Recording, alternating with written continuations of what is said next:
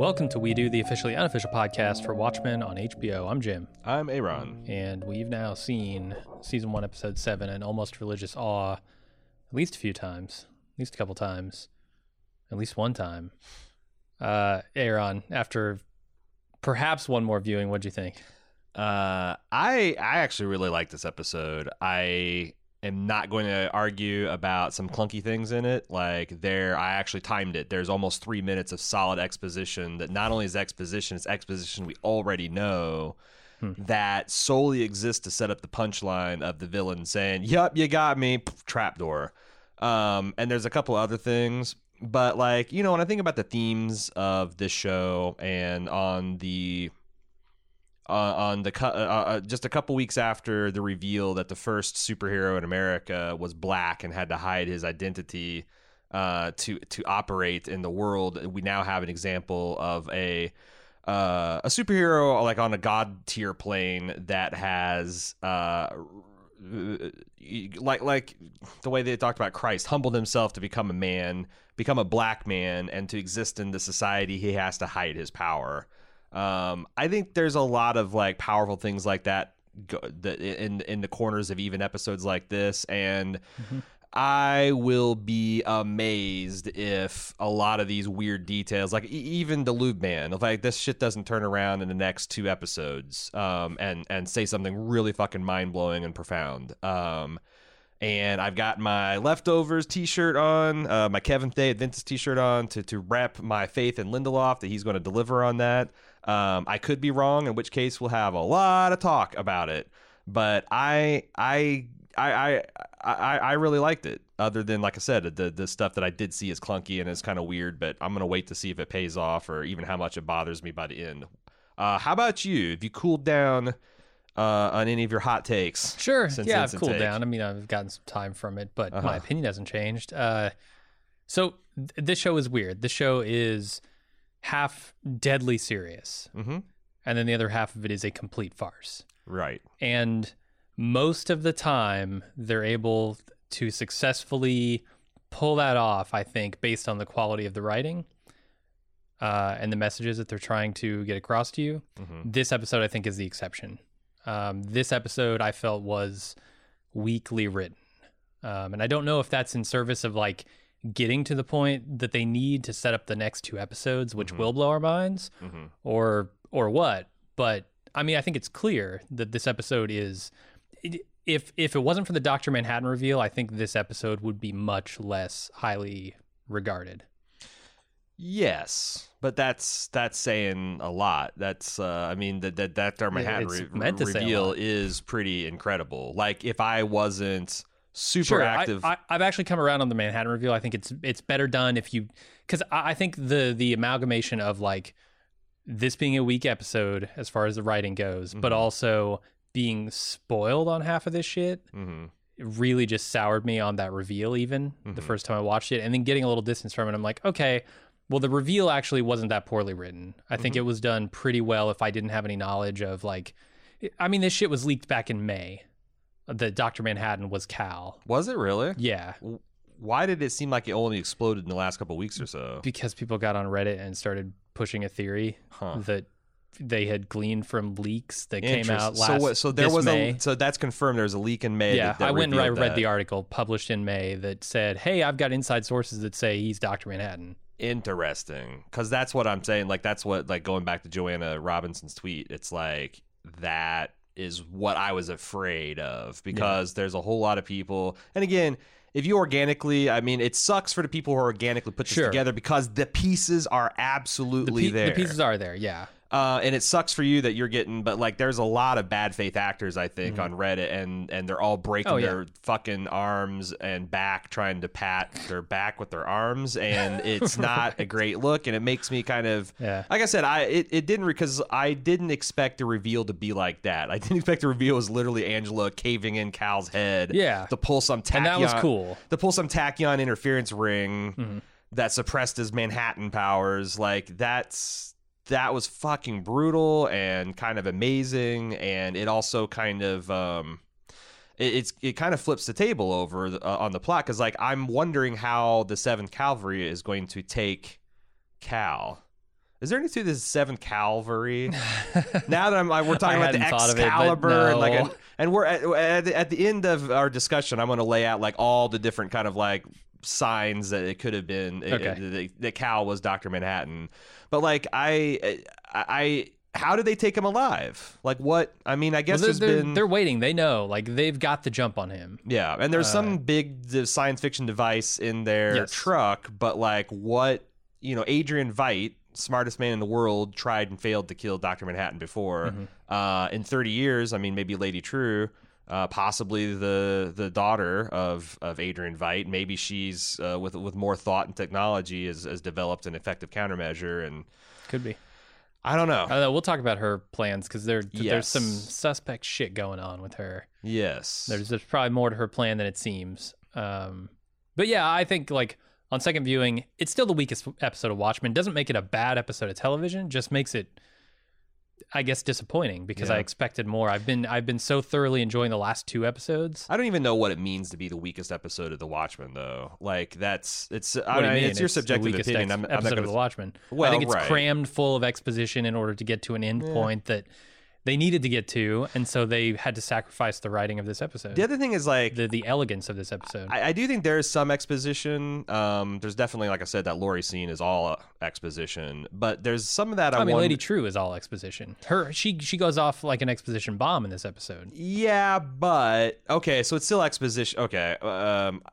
Okay, yeah, you're right. I don't mind a little exposition, but that's all they do this episode, other than the reveal of Dr. Manhattan. Well, I was going to draw the line between there's especially egregious exposition that if you know it, the audience knows it, the protagonist knows it, turns out the villain knows it. Like, what is this thing being delivered for? An exposition like Lady True, where it's like, all that stuff is new information and objectively fascinating, but it was spoiled last week by us reading the PD files. Like all the stuff. And it's the way it's delivered too. Yeah. It's not just about like, oh, did we know it or didn't we, and that makes exposition good or bad. It's the fact that they could have more elegantly given us all this information. Instead, they just had a character come out and say it all in a 5-minute info dump scene. Like those are the things that annoy me about the episode. Yeah. I mean, like I said, the original Watchmen was a little bit like all those in-universe things that people rave about are nothing but exposition. In-universe things, like the PD the files news clip. Like in the original comic, like you had these news clippings and this interview with Adrian Veidt and all that stuff is just that the PD files are an analog of, and that is that. And so it's like I don't know. I like I said, if you want to call it the weakest episode, that's fine. Do I have to caveat all this? My opinion, dude. Like, no, I get it. Do I have to say that after every sentence? But I have to say, like, as a person that liked this episode a lot more than you, I got to also wave the flag of, like, I thought it was an amazing episode, too. So. You're entitled to that. Everybody who thinks all the 99.4% of people, 94% of people on IMDb who rated this as the best episode of The Watchmen, sure, they're entitled to their opinion, too. Mm-hmm. And by far, I'm in the minority here. It would be interesting to see our organic reaction, not seeing because, like I said, 3 weeks ago, I knew this was absolutely going to happen. Like the second I saw that knuckle shit, I'm like, well, that's just you. Yeah, that there's a particular wrinkle on this fucking guy's middle finger knuckle that's like it's like a fingerprint. Yeah. It's like it's like it's game over. Like as soon as I saw that, I'm like, well, fuck, he's a Dr. Manhattan. And then I just stopped reading more of that because I'm like, well, that's super crucial. I don't want to know the details. Yeah. It's like one thing to know that, like, spoiler alert for a 20-year-old HBO series everyone should have watched. It's one thing to know that Stringer Bell gets killed in season 3 of The Wire, which I had spoiled for me by Bill fucking Simmons on a podcast. Okay. And I'm like, that's the moment I was like, you know what? I got to start watching The Wire because this asshole's not going to stop talking about it. It's one thing to know that, but it's another thing to know exactly how it goes down. And like knowing that happened didn't, lessen my enjoyment of the reveal. And I found the same thing happened this time because if I had known that, like with the hammer and the context and with but like I got caught up in the moment because it felt like a real race against time. And then like I'm like, what's she gonna do when she gets there? And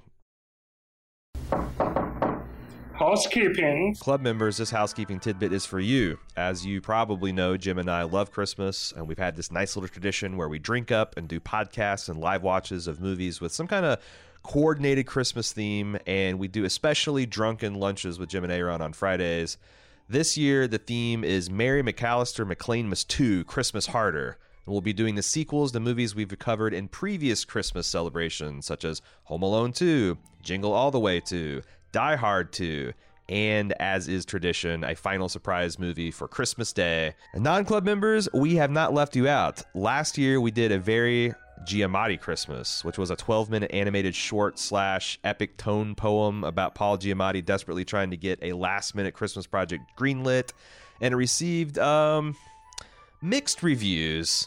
So Jim and I decided to release it to a wider audience, hoping it gets the appreciation that I don't. Does it deserve appreciation? Reviewers suck.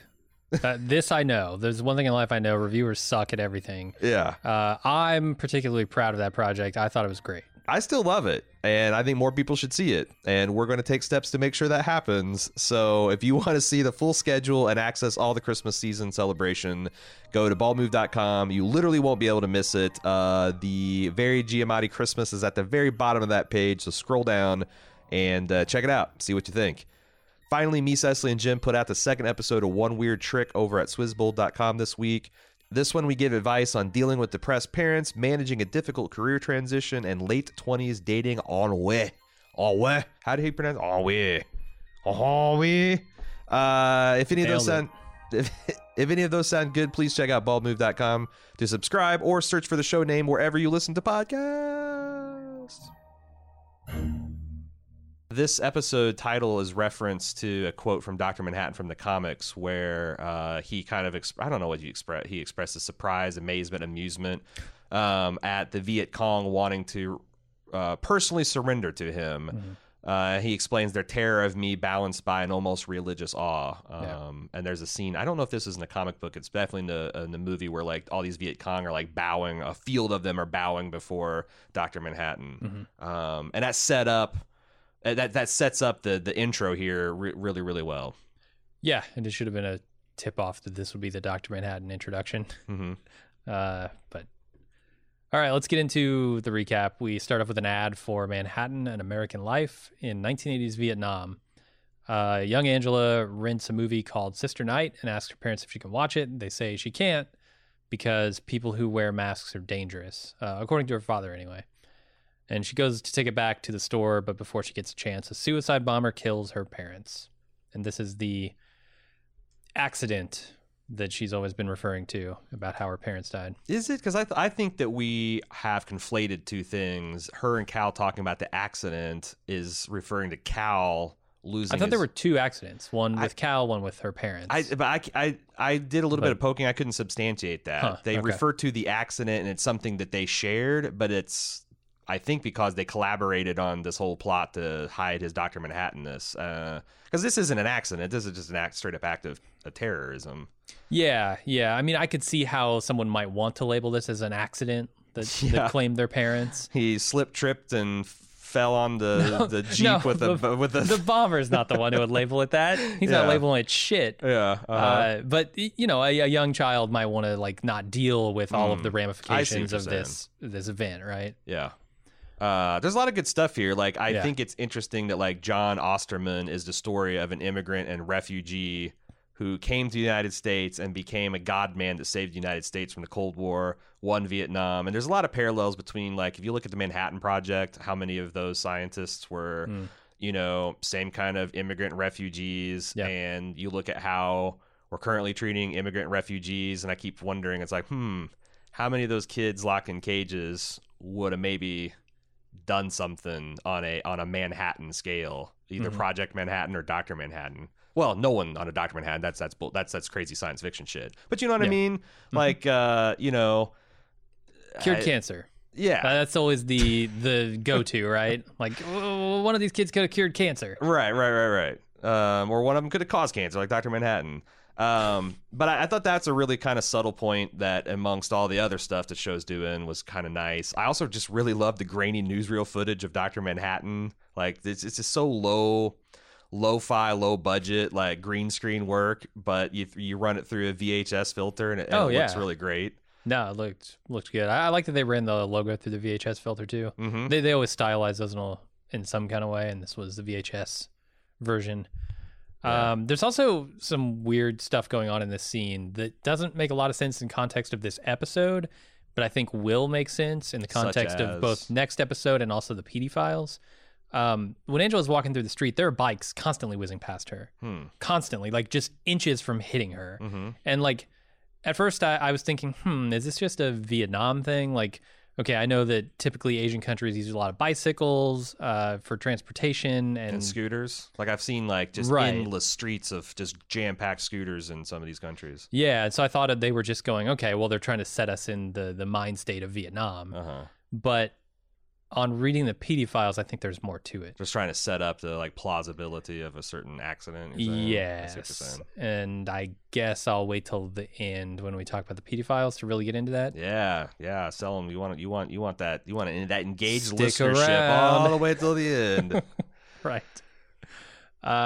Anything else on this scene? I do like the interaction she has with her father here.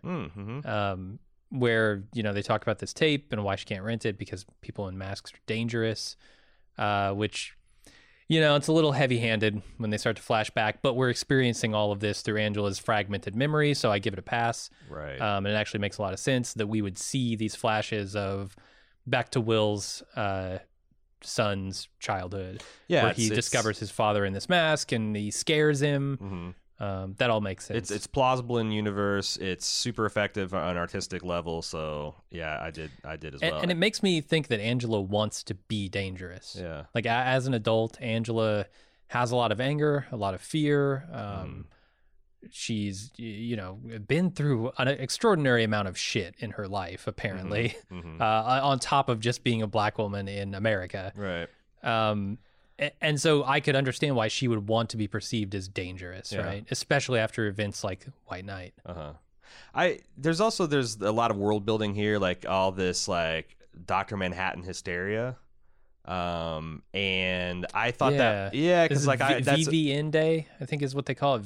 I think it's called VVN Day, Victory Over Vietnam Day, which is like a sort of celebration that they have for marking the day that Dr. Manhattan conquered. I don't know what to call it, and there seems to be a lot of discontent. In certain people. Yeah, I mean, that goes back to like this Ken Burns documentary I watched like 3 years ago now about the Vietnam War, which portrayed the idea that this is a civil war, sure, but it seemed like the side of the government we were propping up was the less popular. So it's like it is weird to see, but that everything's weird about that. Like the fact that they would glorify Dr. Manhattan, this like vengeful god that strode across the land like a vengeful god and obliterated people. I thought that was interesting. But then I started thinking about like in the context as religious awe. Like I always thought it was weird as a former Christian myself, the idea that Christians use the cross, the instrument upon which Christ was executed and tortured, as like the symbol of their faith when they could have gone with like a stylized heart or like the fish thing. I think is kind of cool, fisher of men. But they go with the torture, like it's such a kind of ghoulish thing. Yeah. But like no one thinks twice about it. So like it struck me as kind of ghoulish to have all these kids like, Dr. Manhattan everywhere. But like maybe that's, 1,000 years in the future, it'll just be seen as like, of course everyone paints Dr. Manhattan eggs on VVN Day because, he's God. And then the other thing he says is it's just pretend until it's real, which I think could not be more applicable to modern society. And you can look at it through the lens of media and say, how many people are influenced by what they see, what kind of media they consume. Angela very much is. I mean, she doesn't take up this Sister Night persona because she came up with it on her own. Now, a lot of the feelings that she has are just sort of embodied by that, but she has sort of this easy way to say, hey, I'm going to emulate this thing I saw, and that's going to try and make me somehow feel better, be less fearful, be more dangerous. And yeah, I think that's so apt with like just how the shit can get in your head and start making you forget what matters to you and sort of glomming onto whatever it's telling you. Yeah. which is interesting in a show that I think has a positive, interesting message. Yeah. I don't know what it's trying to say about itself here. No, it's something we've looked at a time, like how culture shapes the media and media shapes the culture. Yeah. You go from in a 30-year point, you go from It's a Wonderful Life to fucking Wall Street.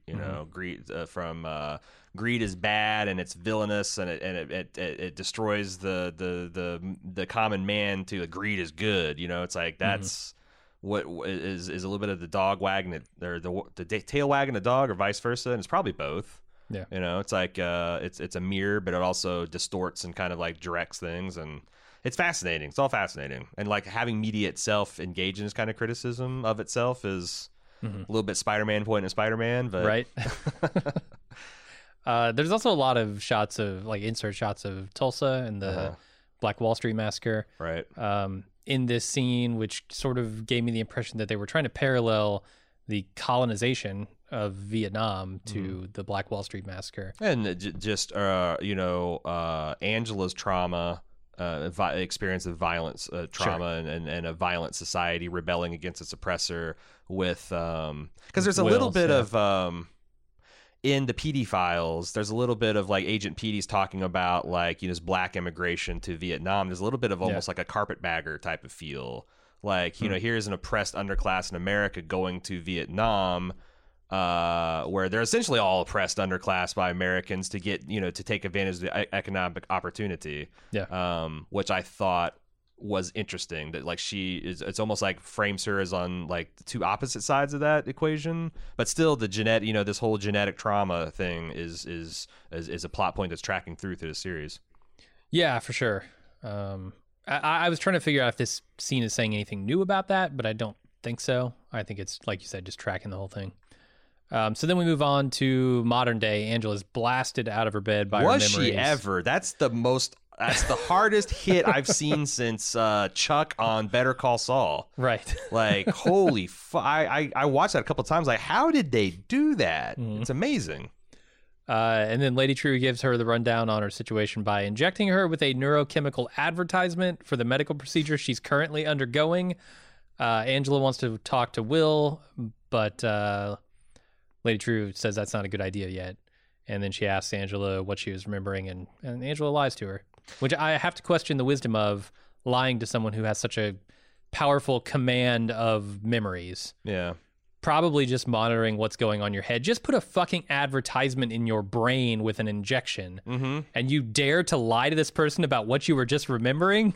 I guess she's testing the limits of her power. I also thought, do you think there's a little meta commentary that like Angela's undergoing through this process the entire episode, and the tutorial tells us that this process is going to be tedious and maybe find a good book or something. Do you think that like Lindelof's like, boy, this is awful exposition-y, and this like and put that in there just as kind of like a private meta commentary on his fears of the episode itself?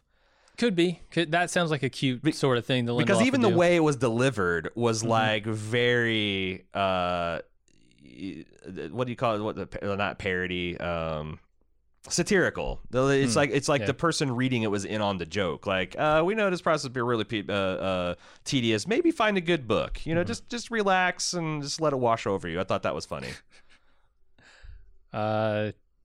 Anything else you want to talk about this whole procedure she's undergoing? This recollective infestation, the nemodialysis, right?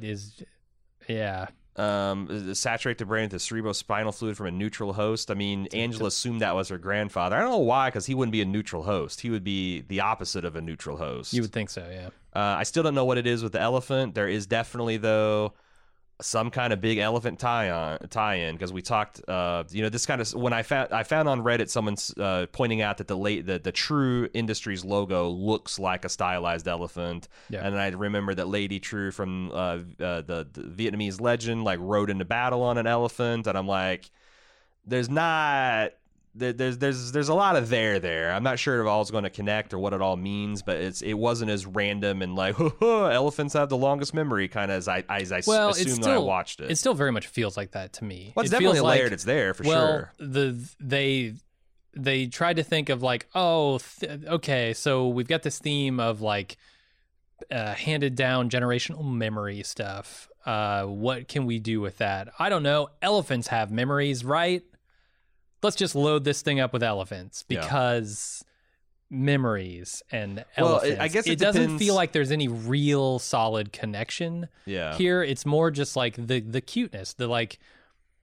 It's loosely connected in the minds of some people. The like elephants have long memories, so we'll go with that. Well, it depends on what happened here, because like I guess I don't know why it depends on the process, but like in the writer's room, I feel like if they came up with Lady True and the elephant mythology and the logo, and they get to this, and it's like what kind of neutral host he's hooked up to, and someone just said an elephant, and the room all cracked up, and they're like, fuck, why not an elephant? Like I don't mind that. Like it's cute, but like cute like a puppy is, you know, not cute like a it's cute like it doesn't mean anything. And I guess I don't know, but you know, I would prefer some sort of where I'd be annoyed if I thought that they wanted the elephant because elephants have long memories. Let's hook it up to there, and then to make this make sense, let's make sure she's called Lady True and she has an elephant logo, and like that feels a little bit more.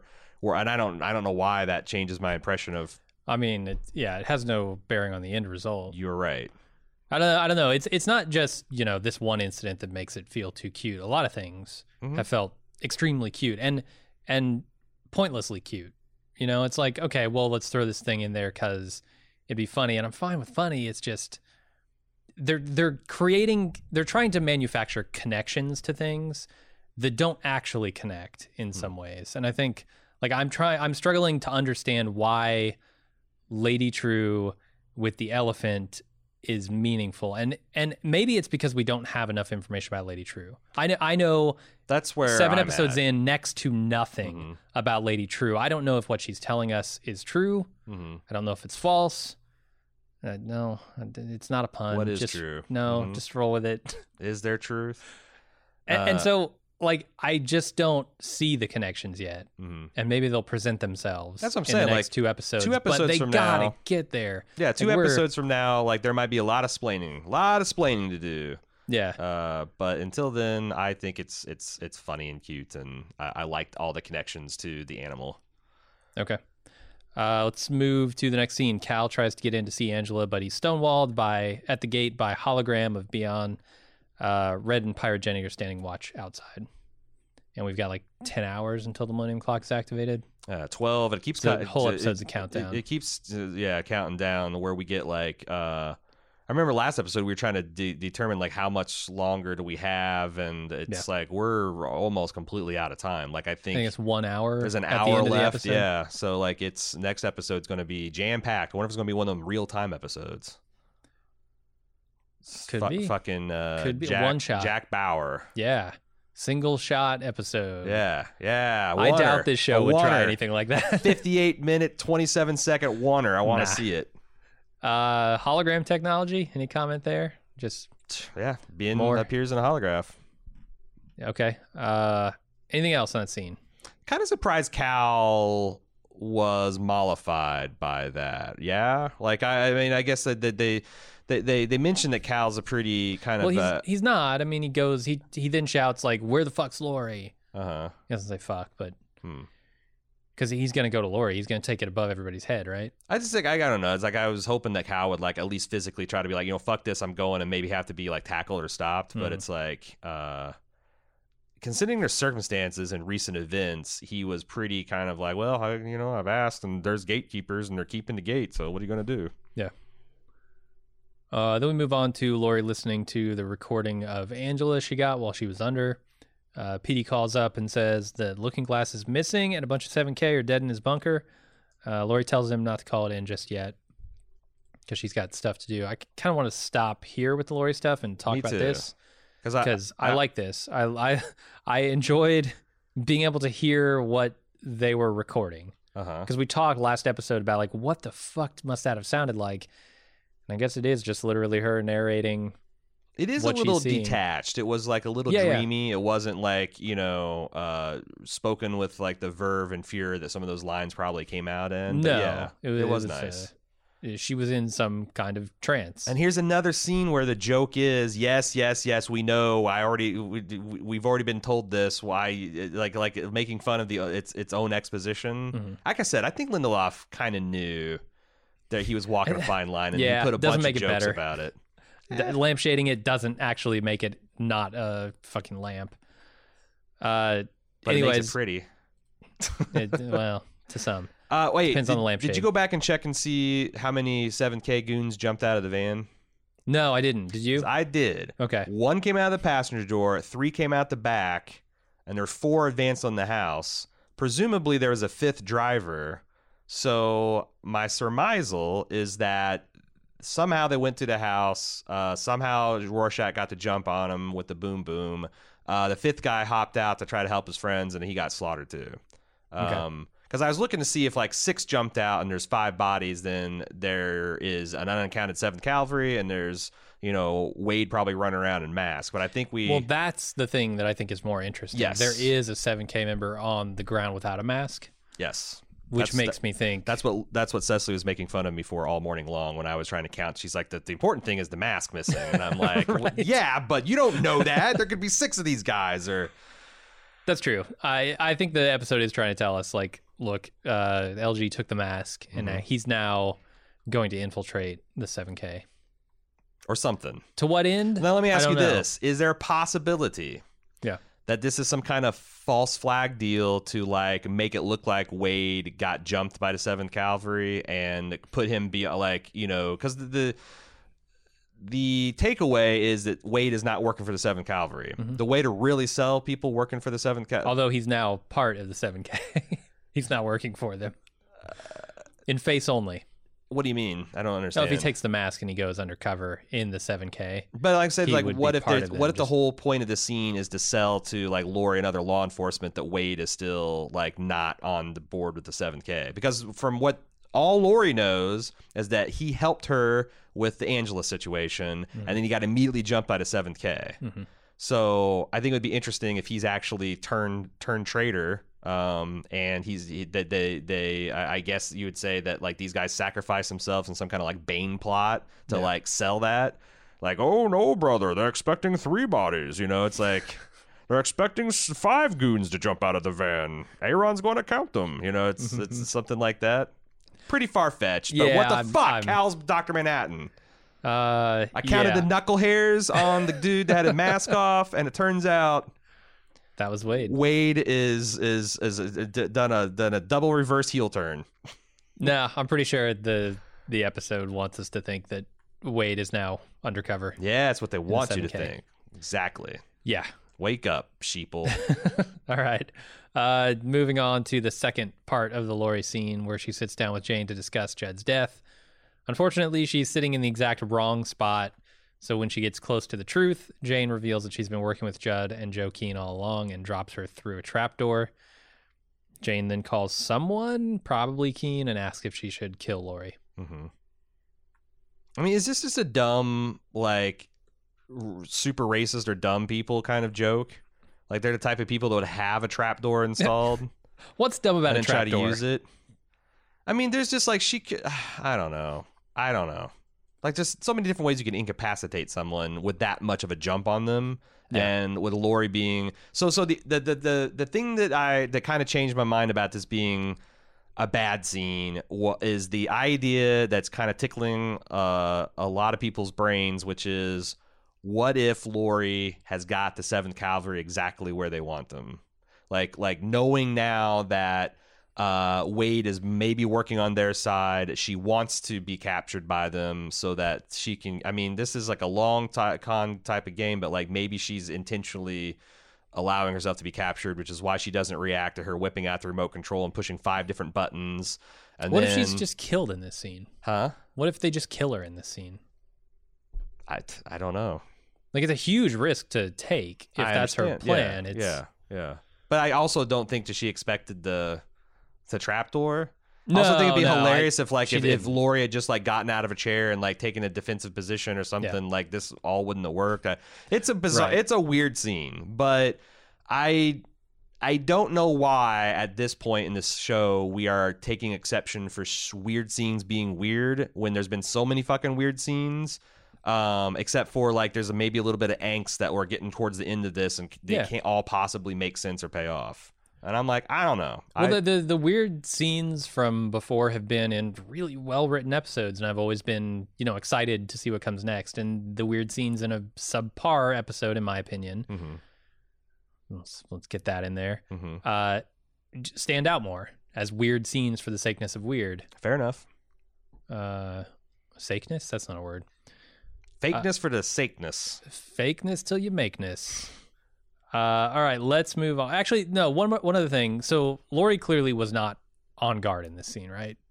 She was the opposite. She got taken completely by surprise, and you would think if she suspected that Jane had anything to do with this, or perhaps, this is all her master plan, but if she suspected Jane was in on this, then she would have been more on guard, which some people are reading as, and I think I find this interesting, if not true, but there's a lot being made of old white men in both this show and also in society right now as being like, destroying everything.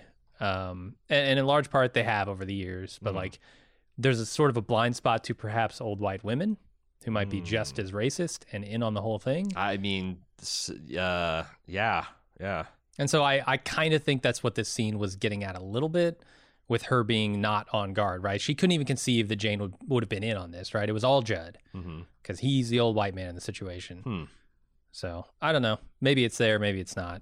It's weird, though, because it feels like Lori be the last type of person to have that kind of chauvinistic view of things, as a powerful woman of action herself. That you'd think so. Yeah, but was partnered up with another powerful man of action that was wearing masks and stuff. Yeah, I don't know. I guess I like the idea of her, getting them to put her in a position exactly where she wanted to be. I like that better than her just having a blind spot about this old white woman. I mean, it's possible neither of those are true. Yeah, it's entirely possible. And she's got caught off guard. Probable even. Yeah. Okay, let's move on to beyond visiting Angela in her room to psychologically test her with a series of images and questions. She also asks why she lies to her children about being a cop, which sort of triggers, I don't know if it's a trigger, but she slips into a memory of the cops asking her to ID the bomber who killed her parents. And she does, and the man is taken away, and he's taken behind the building, and he's shot. And then the police officer gives her a badge. There's some blending of Will's memories, and she places the badge next to the VHS tape of Sister Night. And then she comes out of the memory, and Beyond asks her what it was like to feel and see what Will did. She says it hurt. And then she confesses to being the clone of her grandmother, or not that she doesn't confess, but she makes a whole bunch of statements about having the memories of old. They relate. Oh yeah, about her nightmares. Yeah. What did you? At the start of the scene, there's this voiceover that's intoning all these updates, 9 hours to clock activation. This one, they said, personnel designated as green report to the medical facility for removal of any remaining metal implants. Yeah. What's up with that? You're going to have some electromagnetic shit going on, apparently. Yeah, don't want any metal like how easy is it to remove a metal implant? Right. It's well, you got 9 hours to remove my fucking hip. Oh, that's just a bunch of Dr. Manhattans down there. They got to all get their metal rings taken out of their foreheads. What if that's true? I would like it better if the personnel were designated blue. Yep. That would be too obvious. Yeah, you're right. Like a scar on a knuckle. So fucking obvious. That's right. The new Manhattan is green, baby.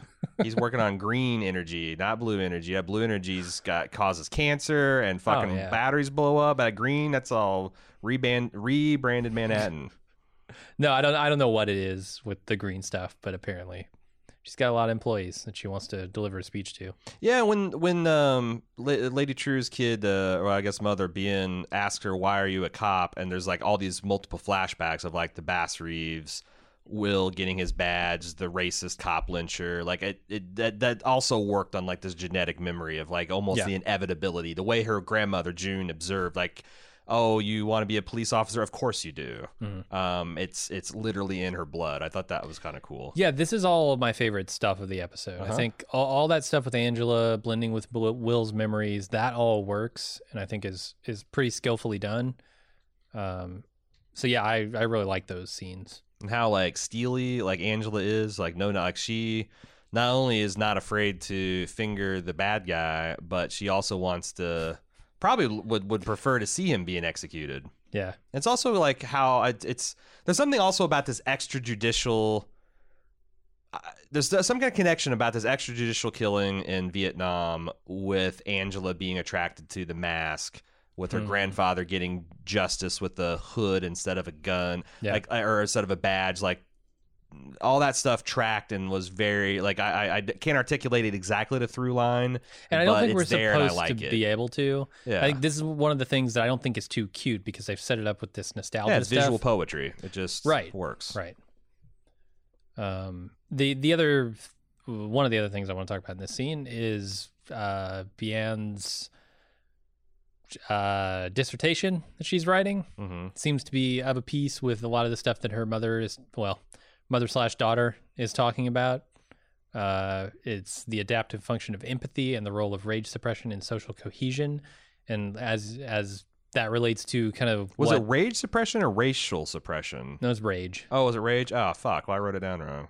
Yeah, at least that's what I got out of it.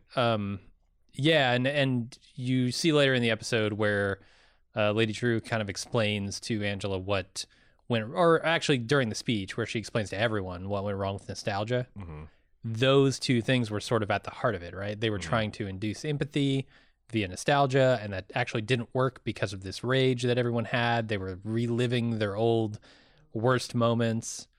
And it seems like Bien is working on some kind of study of that, if not solution to that, right? Which could tie into the Millennium Clock, probably does. There's also something we've been talking about, these twins, like that we saw, like these clone puppies, perhaps these clone people to work at Repet or whatever it's called, and then Bien holding up these cards of identical women and asking which one is angriest, while she herself is a copy of another woman. Yeah. And there's another way I don't think we're supposed to understand yet, but they are saying something about, with this and the Crookshanks and the Mr. Phillips, so there is something about the inherent worth of like copies of things, or you know, trying to clone something to. They're trying to say something there that's interesting, like the fact that like Bien isn't going to be her mother. How could she possibly? Even if you flutter through her memory, she's also had her own memories. Like, it's like this recursion failure where it's like, yes, she's going to have these memories of an old woman dying of, I don't know, some kind of cancer or whatever, but she's also going to have the memories of being a young woman raised by her daughter and like all the and being hooked up to machines. Like, there's like you can't do the thing that Lady True is trying to do, is what I think they're trying to say. Yeah. Because there's no such thing as an identical person that lives an identical life. I think that's what they're trying to get at anyway. Yeah, I'm trying to figure out what they're really doing with Bien, because, like, okay, she's a clone of her mother. She's also super intelligent. And, like, clearly, they make the point, right? Angela says, oh, my kid is nowhere near the level of your shit. So, like, what are they... What are they doing here? Because I don't think Lady True's mother necessarily was super intelligent. There's a lot of theories floating around that she's the daughter of Adrian Veidt, which would potentially make her super intelligent.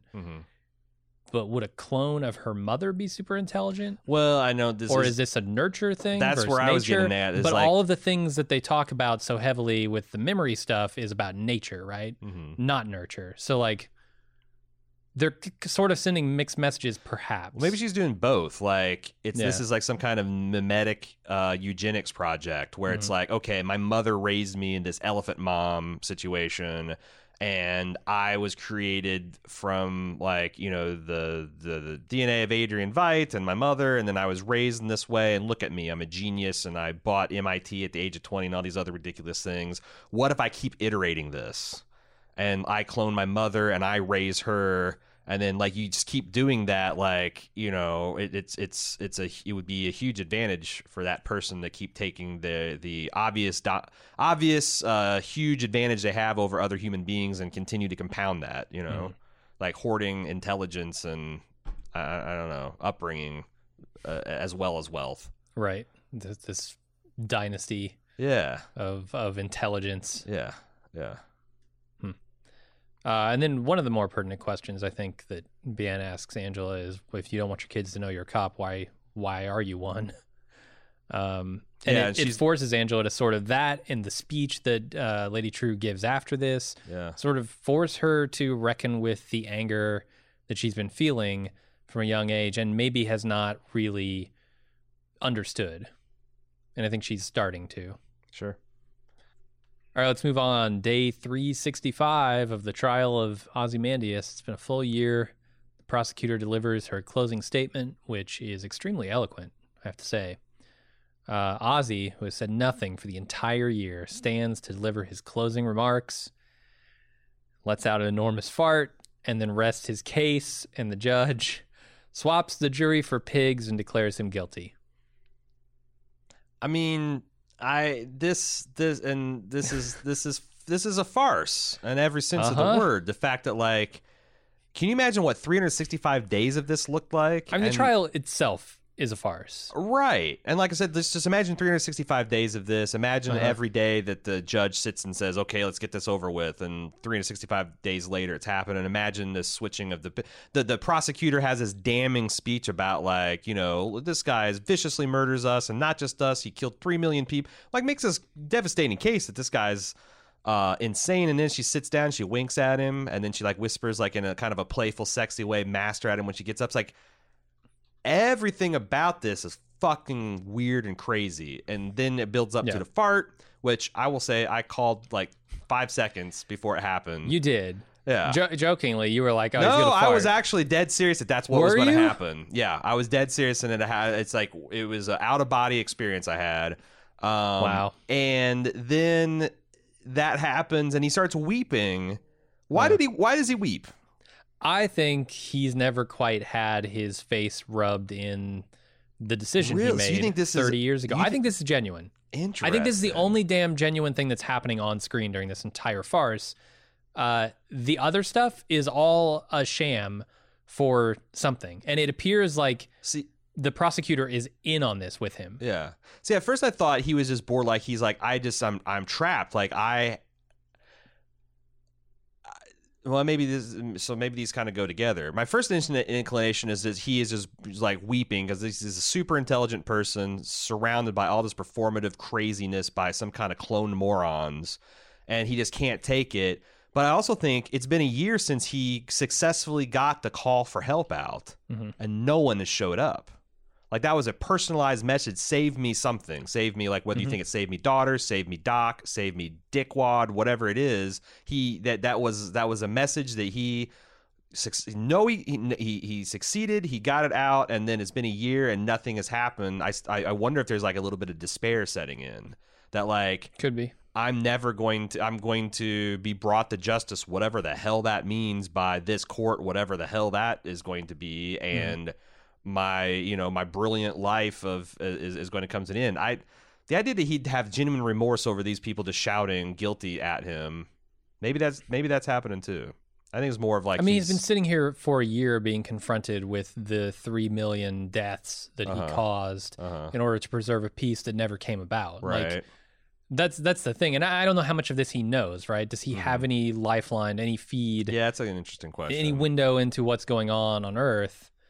Because if he does, I could see him being very sad that his plan has not worked, and that in fact, things are probably just as bad, if not worse, than they ever were. So yeah, sitting there for a year, people recounting your stupidest decision of your entire life as the world's smartest man, you could probably get pretty depressed about that too, and feel a lot of regret. And I don't know. I'm trying to read into the wink, the master, and understand, like, okay, what are we dealing with here? Are we dealing with a trial that is going to have some consequence, that everyone is against him and he's forced to sit here and deal with it? Or are we dealing with a master plan here by Ozymandias who has control over this entire situation and is just waiting for the plan to go off? And I can't tell the difference. Well, so can we get to the next scene a little bit? Because this transitions to Ozymandias once again standing as a statue, which is the second time this has happened. Mm-hmm. And he's being found guilty in this scene, and we know that Lady True bought a farm to collect something crash landing from space. Which we thought, oh, maybe that's Vite. And this next conversation is all about her revealing that Bien's a clone of her mother, and that she's doing this because she wants her parents there. And Angela says, "Is her dad? Is he there?" And he goes, "No, but he will be." Right. Like, is this literally going to be her freezing him from carbonite or whatever the Europa version is, and there he's going to be? Could be. That it's looking more likely that now. Seemed very. All these things seem very silly at the outset, but now that Cal's Dr. Manhattan, I'm evaluating these, and I'm like, okay, this stuff actually would track. But it's not that Lady True saved him. It's just that the Crookshanks and the Wardens and the Phillips of the Europa just kicked him out. Yeah, I mean the timeline doesn't quite line up. If you look at the PD files, I think Dr. Manhattan became Cal like 10 years ago. Yes, almost to the day. Right, and we know, we think the Ozymandias thing is happening 7 years prior. Like he was in prison 7 years prior to 2019. So Dr. Manhattan wouldn't really have been able to imprison him if he turned into Cal 3 years before.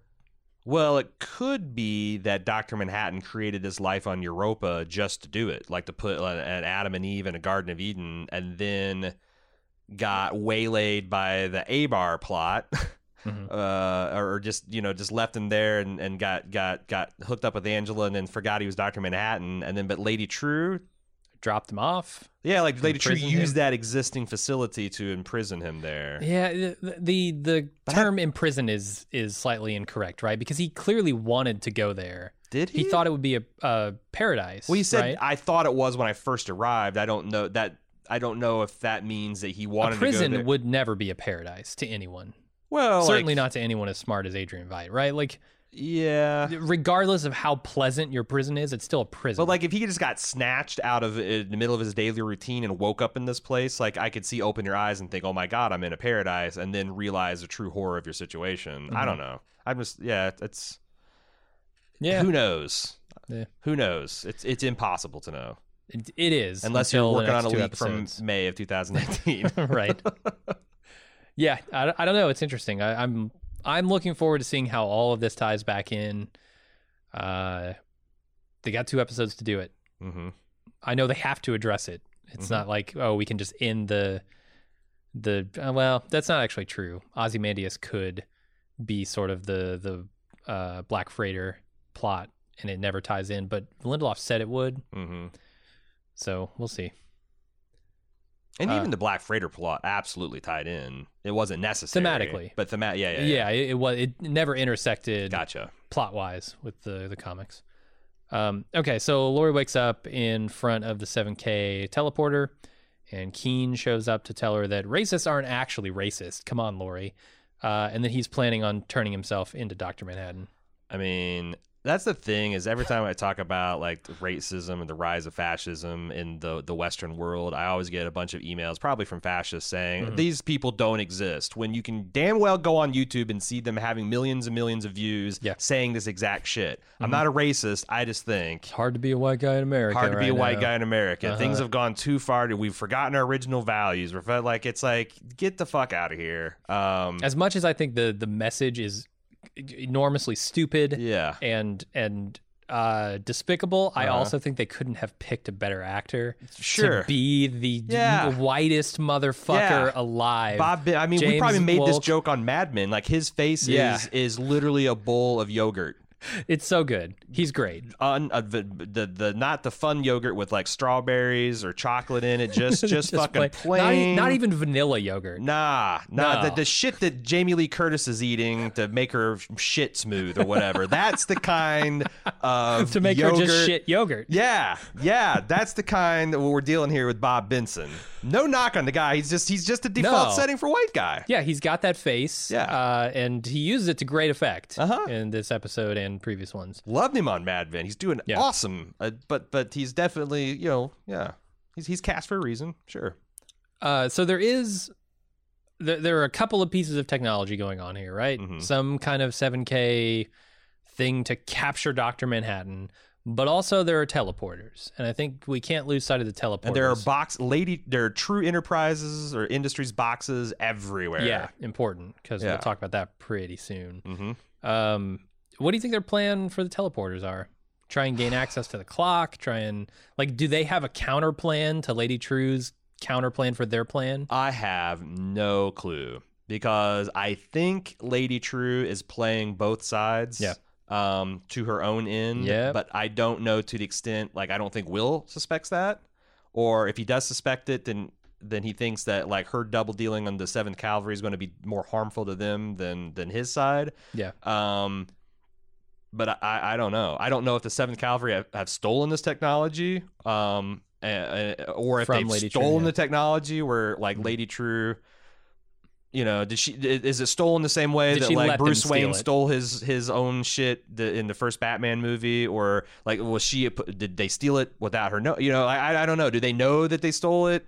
Right. Or do they think they stole it when she actually just sort of gave it to them? Or did she just give it to them and she's double dealing? I don't know. I think it's impossible to know unless you got the leaks from May mainlined. But those are definitely things you're supposed to notice for sure. They are. I noticed them, and I'm eagerly looking forward to the answers. Mm-hmm. I guess that's everything in that scene. Let's move on to Lady True delivering a speech to her employees about why nostalgia failed, and also why she built the clock. Though she doesn't say what it does yet. Angela doesn't like what she hears, so she follows her arm tubes to the room, and she breaks in, discovering that she's hooked up to an elephant, and she pulls the tubes from her arms and flashes back to her childhood or Will's past. It's hard to tell where one ends and the other begins. What'd you think of this episode, or this scene rather? There's a lot of great stuff here. The elephant's weird, of course, but that we talk about Lady True's dialogue about how she created nostalgia to help people. Kind of like that Black Mirror episode where you've got the ability to rewind and view your life. It's that'd be an incredible superpower to did I really come across as an asshole in that conversation? And you can but she's found that people would just fixate on their painful memories. And this is, this is literally what a lot of people try to tell minorities. You're afraid that if you have to give up this victim bullshit, then you might actually have to make something of yourself in the real world. And it's very dismissive. It's very not taking a person's actual pain and life experiences seriously. And the only question I have is, does Lady True know that this is bullshit, or is this stuff that she's actually bought into? It feels like she's bought into it. Because then that means that what we speculated, the empathy bomb, is not what she's doing. And she's almost shaping up to become a villain. I mean, an Adrian Veidt-esque villain, right? She proclaims to be the savior. Perhaps she thinks she is, but she may not be. Yeah, no, I think she's criminally insane is what the term they throw and you around in can comics see is. That in a lot of the cinematography, which I think is really good this episode. When Angela ends up in that globe room, and you can the conversation they have, Angela is bathed in this light, and Lady True is standing in the doorway in almost complete darkness. Right. It's very intuitive the way that they're trying to frame Lady True in this episode. Yeah. Angela says, "What the fuck?" Every episode, or at least every other episode? Yeah. What do you think about this? I mean, so do I. But here's the thing. There's some commentary that's been stuck in my mind over the last few hours where people are like, why is she so what the fuck when she's literally married to incognito Dr. Manhattan?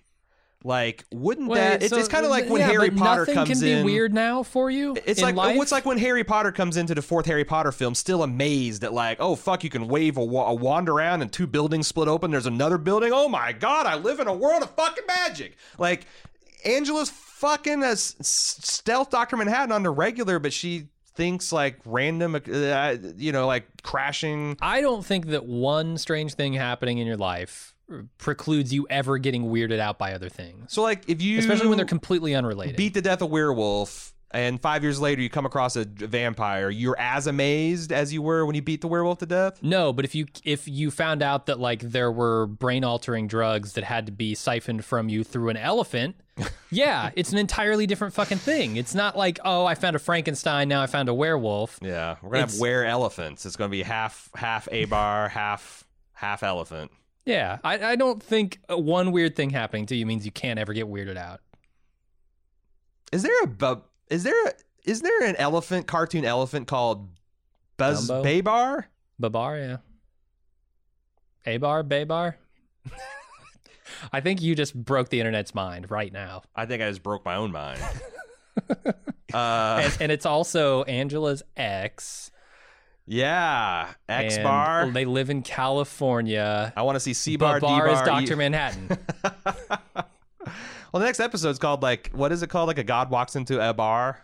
I'm telling you, is that too cute? Perfect cute? Half cute? Too stupid? Yeah. All right. Yeah, I mean, there's a lot of too cute stuff here, but do we get to the flashback? Because the flashback is like, I think the best thing of her meeting her grandmother June is like the best thing in this episode. Okay, yeah, let's get there. So yeah, this is the flashback. An older June visits Angela in the orphanage. June recounts in extreme detail how this conversation came to pass after her son's death. Follows the exact chain of events. But I think that needed to happen because there's a lot of questions about how, where, why, this all happened. And I thought it's exposition. It's a little weird to be explaining to this child exactly how I came to be in your presence at this moment. If you didn't even know you had a grandma and she came to whisk you away from an orphanage, like I think those are... You can walk up to a child and say, I'm your grandma, and they believe you. You think so? Yeah, absolutely. A stranger. Absolutely. That kids are pretty stupid. Yeah, kids are real dumb. All right, Angela shows her the badge and the Sister Night VHS, and June invites Angela back to Tulsa to watch it with her. And they pack up their luggage into a cab. Unfortunately, June keels over dead, likely from a heart attack. God damn. Or likely dead, probably from a heart attack. Probably from a heart attack. Yeah. It's late onset Dr. Manhattan cancer. I don't know. I thought this was great. I thought it's so painful to watch June strap Angela in, and she's so happy that someone's here finally taken care of, and there's this huge contrast between how shitty things were in this like Orphan Annie Vietnam orphanage versus how like caring and loving and the kind of real and down to earth grandma says fuck.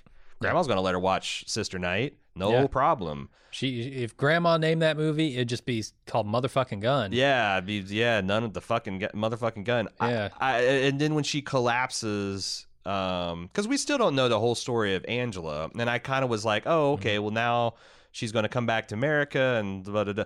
Apparently she's going to be stuck in Vietnam for a long time. Probably. Yeah.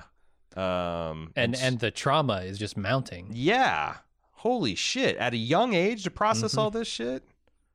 Yeah, I'm amazed that she's as okay as she seems to be during all these scenes. Yeah, because it's just some really awful shit is happening to her. That's the other thing about kids is like, that's what's so heartbreaking. Is like you see kids like playing soccer in the middle of a fucking crater in a war zones because like, yeah, it's all fucked up, but they're still kids and they process it like kids. But right. The other thing I really liked is, in this big kind of crazy pan of around Angela, she's processing all this. There in the background, there's this big Dr. Manhattan mural that the Vietnamese separatists have have defaced with like put like his hands are covered in blood and he's got devil horns and it's spray painted murderer over him. I thought it's graffiti, which I think is interesting with the pedophile stuff that we'll get into later.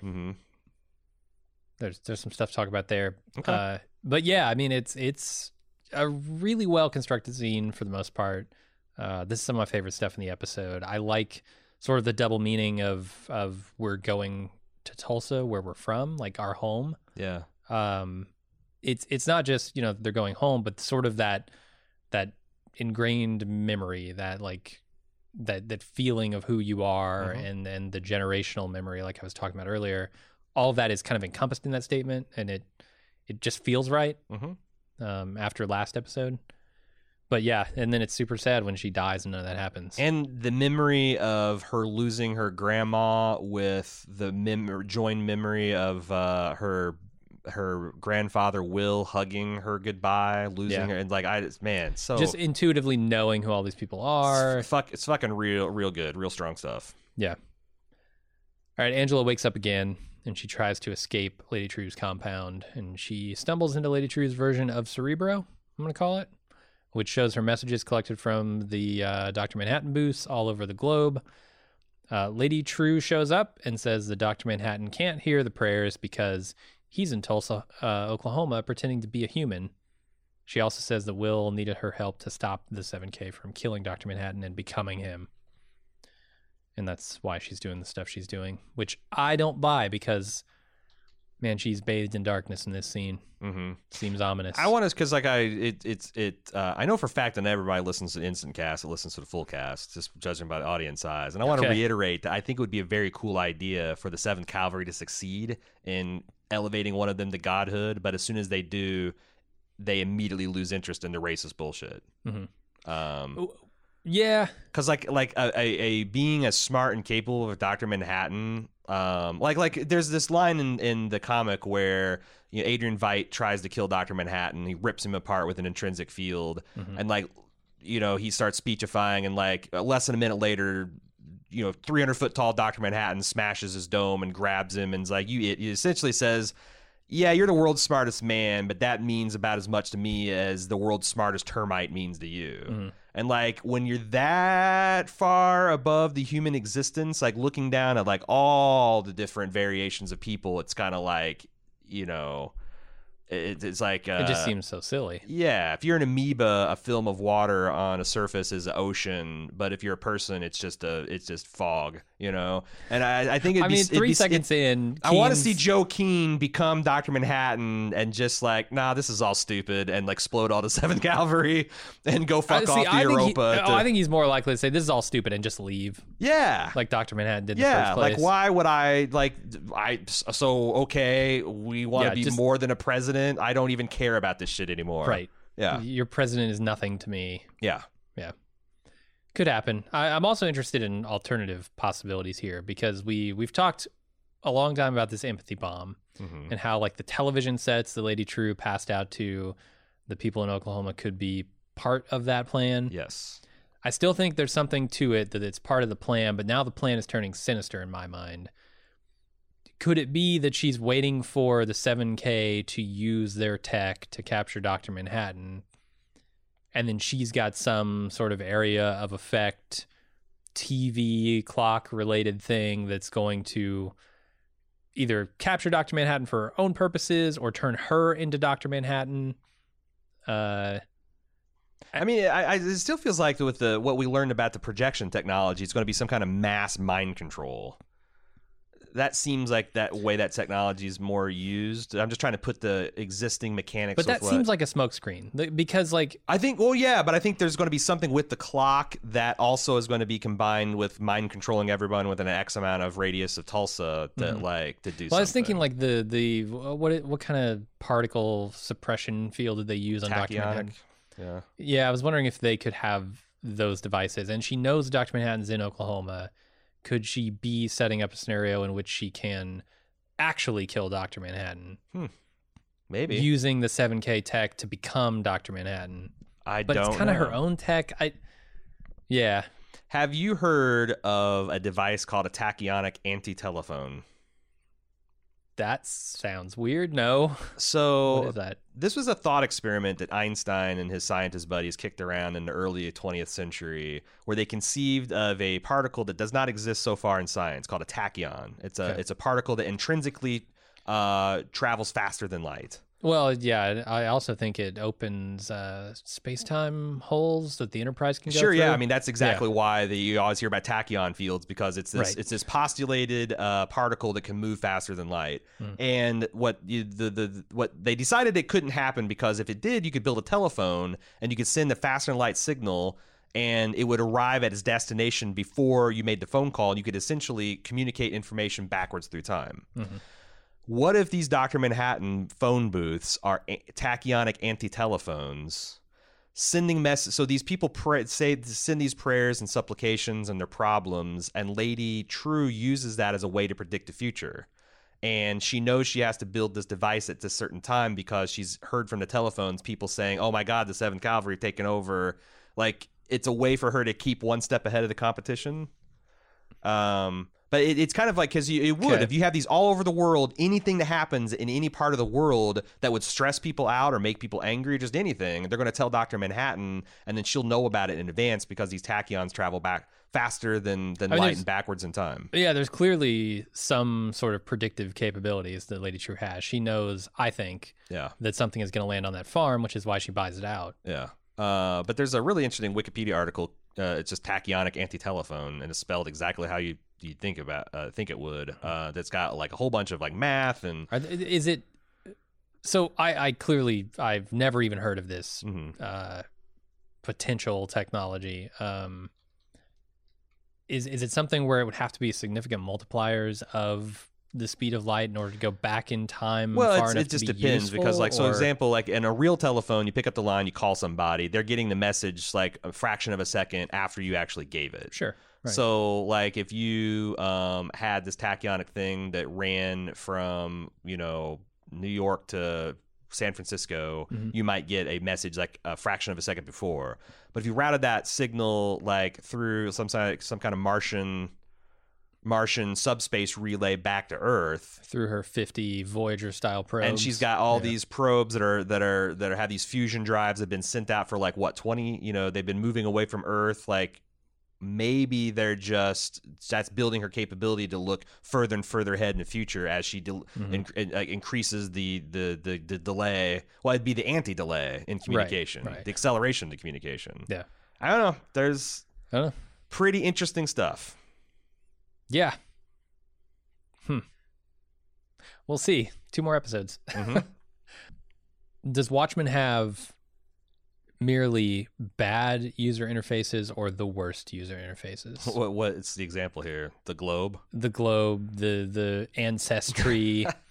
I don't know. In a world the globe is truly awful. In a world that never got the internet and like didn't have a reason to obsessively that fucking fuck up 1970s Magnavox remote control that she had for a trapdoor was a better user interface than this fucking globe. Yeah. The amount of information you need to access through this thing and the amount of interaction you have with it is, I mean, here's completely the thing. absurd. I think that you're supposed to understand that all of this is kind of a put on for Angela. Like, she is supposed to follow the tube under the door. Does Angela speak Spanish? The fact that door lock could be smashed with a rock and it opens. The fact that like is this a thermodynamic miracle that the third thing she touches is Laurie's confession or prayer or joke stand-up routine to Dr. Manhattan, or is this all something that Lady True has organized to put Angela in this position? I mean, that's the other thing, is like I keep on recursing, is like, is she intend Angela to go home and foil this attack and present Dr. Manhattan? Right, because that's the thing. When Dr. Manhattan would talk about the way he experiences time, it felt like he never could like change the future. Like he experiences all possible, like his future, and he sees it, and it's something he can't change. So it's entirely possible, in the Joe Rogan sense of the word, that Lady True has used some kind of device like this tachyonic anti-telephone to set in motion things that have to happen a certain way, as crazy as it looks to us. Like maybe the only way she can capture Manhattan or utilize the Manhattan or save Dr. Manhattan is for this sequence of events to happen. Yeah, I mean, I could buy that she would be a pawn designed to reveal Dr. Manhattan if Lady True didn't know actually who Dr. Manhattan was. Just knew that he was in the vicinity. I don't know. There's a lot of ways it could make sense still. It's a strange device. Let's move on to Angela plowing her car through Red's car in order to leave Lady True's compound. And then she goes home, tells Cal she loves him, and then kills him with a hammer, removing an item from his skull and releasing Dr. Manhattan. Also, important to note the 7K are outside her house with some device in a truck. Yes, that is very important to know. Also, I listened to the full version of Trent Reznor's remix of Life on Mars. Yeah, it's really tasty. It's a great remix. Yeah. It's really good ambient music. It's really good music too. I was listening to it a lot when I was compiling it to feedback. But yeah, her once she bashes this thing and retrieves the Dr. Manhattan logo out of his brain, she says, "Hey baby, we're in fucking trouble," and presumably asks him to do something about it. So it's speculated that this ring is some kind of tachyon generator, which we know. So I think Dr. Manhattan could build a body so well designed that he himself wouldn't know it's in it. Like, so he creates this body, puts himself in it, puts a tachyon ring into his brain, which instantly disables his ability to look backwards into his past and forward into his future. And now he's just a dude. Right. And he, with this story of him having an accident, and it's brilliantly set up to where Angela can build whatever life that she and him wanted or worked out together. I think it's a cool idea. And then if you pull that out, then it's not like Manhattan has to catch up. He instantly knows everything that's happened to him and everything that will happen, which that's going to be the interesting point. Because does he, like, I'm trying to remember in the originals because he gets surprised by Veidt, who's already launched his plan like 35 minutes before that or whatever. Right. Is he able to see Veidt having done that after the tachyon field? I presume, because I was assuming as soon as he got in his present, as soon as his actual existence went past the point where the tachyons are interfering, then he would be I assume able the to, opposite. Really? That would just it's be like a blank lead spot. sheet. Yeah. So let me ask you this: and then it's always there. It's just something he never has access to. Can he no longer remember Can he no longer remember his past if he gets that point? Is like his past locked off to him? No. Huh. Just I view it as like holes in his memory, but I have nothing to really go on there. Huh. Yeah, I don't know, because it's interesting, because like the way Manhattan always explained it is like he's doing the thing that he has to do, and in the future there's a big tachyon cloud. Maybe it's from he's not sure why, but it could be caused by a nuclear war, and he's trying. But because time doesn't mean anything to him, right? So like once something happens, isn't a thing. Like that's also it's weird. Just there always. That he must consciously know that there's nothing he can do to stop the tachyon field, right? And he thinks the most common. Well, but I guess that's the thing. He doesn't know that it's a nuclear war. If it's a nuclear war, then he's just pissing up a rope, and there's no way to save. But if it's not, if it's something else, then he keeps working, because maybe that's the thing that he has to do to. It honestly makes my head hurt thinking about an entity who is like those 6-dimensional beings from Interstellar, like what that existence looks like. And it's also noodle bender to think that like us like a what a 3rd-dimensional being would look like, or 2-dimensional being, and the idea that like I can only move in an XY coordinate, and then you can move in Z. Holy shit! Like and when you apply that to dimensions that we can't even really comprehend as being a thing, like time is about as far as we get. Yeah, but we can't. If there's something else out there, we wouldn't know that it's even a thing, let alone how to manipulate. We're drifting in one direction through this dimension that we can perceive, but we can't alter or in any way.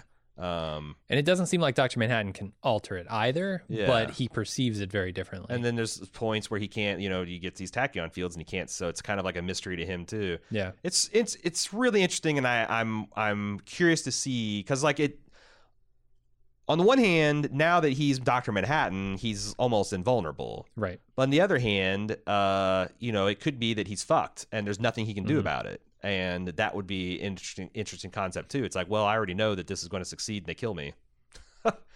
Because he's got to know the extent of his memory too, right? And I don't even know that calling it a memory is the right thing to call it, but his view of time, if it ends somewhere, he can assume that that's his death, right? I suppose. If there's nothing that's, I don't even want to say past that. Yeah. And if there's nothing else. Yeah. How do you kill Dr. Manhattan? I can't even fathom what it would take. Is there also the possibility that the 7K has a tachyon device of their own, and that even though he is now back in Dr. Manhattan form, he's going to be unable to see the events that are about to occur? It's possible. Because I was thinking, like, okay, here's another thought experiment. Let's say that Angela... Because how do you kill Dr. Manhattan if he knows you're coming for him? Well, unless he wants you to. Well, that's what... So try this on for size. Mm-hmm. Angela gets killed in a car accident at some point. And at this point, Cal still doesn't know he's Dr. Manhattan. Does Cal live a natural life and die? And then does he get buried? And then that tachyon thing is still in this body, and like at some point when that body disintegrates to dust and the tachyon thing, does Dr. Manhattan spontaneously regenerate in a coffin like 100 years? Like, right? What would happen if or maybe he just dies as a normal mortal man and that's it? I don't know. I was thinking about like how all this stuff does fit together, and there's but I guess he would know when he created the device to be put into Cal, he would know. Yeah. Even at that point, when it would come out, if ever, and I assume he wouldn't, choose, is that the wrong word? He wouldn't do it if that were going to be his demise, unless he just doesn't care on like some cosmic level. I'm really curious he would know, right? He would already have a view into when this device would come out. Yeah. He knows that this moment is going to happen because he can see it. If it involves a tachyon in his brain, I don't know. But he knows that there's something beyond the tachyon in his brain, right? Angela pulls it out, and suddenly... But he didn't in the movie. He couldn't see past the tachyon cloud that was, obscuring his vision. Oh, see, I read that as being only while the tachyon thing was active. So once it turned... Okay. And that he could see everything in the future past that, just not... When he says, I can't see beyond it, But then why would he think it's nuclear war? He should see a squid in New York. He should see 3 million people died, and psychically he wouldn't think like, oh, maybe it's a nuclear war. No, that's a good point. So like I think it's like one of those things where it's like literally interference, and if it's in his brain, like the second it goes in, like he has no idea what's going to happen until it comes out. But that plays with a mortal frame and. I don't know. It's just some interesting thought experience. But that doesn't make any sense in the stream of time that he's in, right? Because like if he can see all of his past and he experiences it as if it's now, it's just a thing. Yeah. It's just his life. And then he gets beyond whatever tachyon thing happens with Vite, right? Mm-hmm. He would definitely have the ability again to see all of his future and his past as one thing. Yeah, if he, that's what it doesn't take that away from him. So now how can he say that he couldn't see beyond the tachyon thing if we know that in the future he's going to be able to see beyond the tachyon event? The only thing I can say is like it's what he says himself, which is he. I apologize to everyone. This sucks. I don't know. Maybe it doesn't. I find it fascinating. These concepts are interesting to me. There was like a thread or two starting to explore this. I think the Watchmen subreddit has entirely been taken over by shitposting.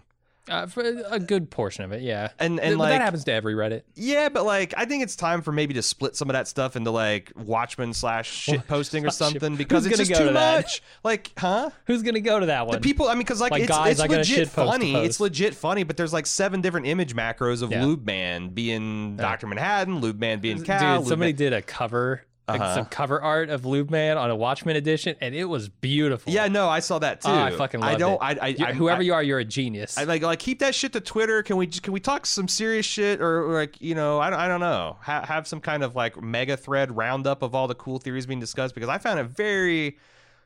It's like you just have to go past so much shit posting to get to the good stuff. It was annoying to me as a podcaster. Maybe at some point we can do a deep dive on Dr. Manhattan, because I find the concept of Dr. Manhattan as presented in the comics ludicrous. Yeah, wasn't our Watchmen podcast like 3 hours long, and probably 90 minutes of it was us talking about Dr. Manhattan? It's an inherently fascinating topic. This one's 3 hours long. Let's get through it. That was the final scene.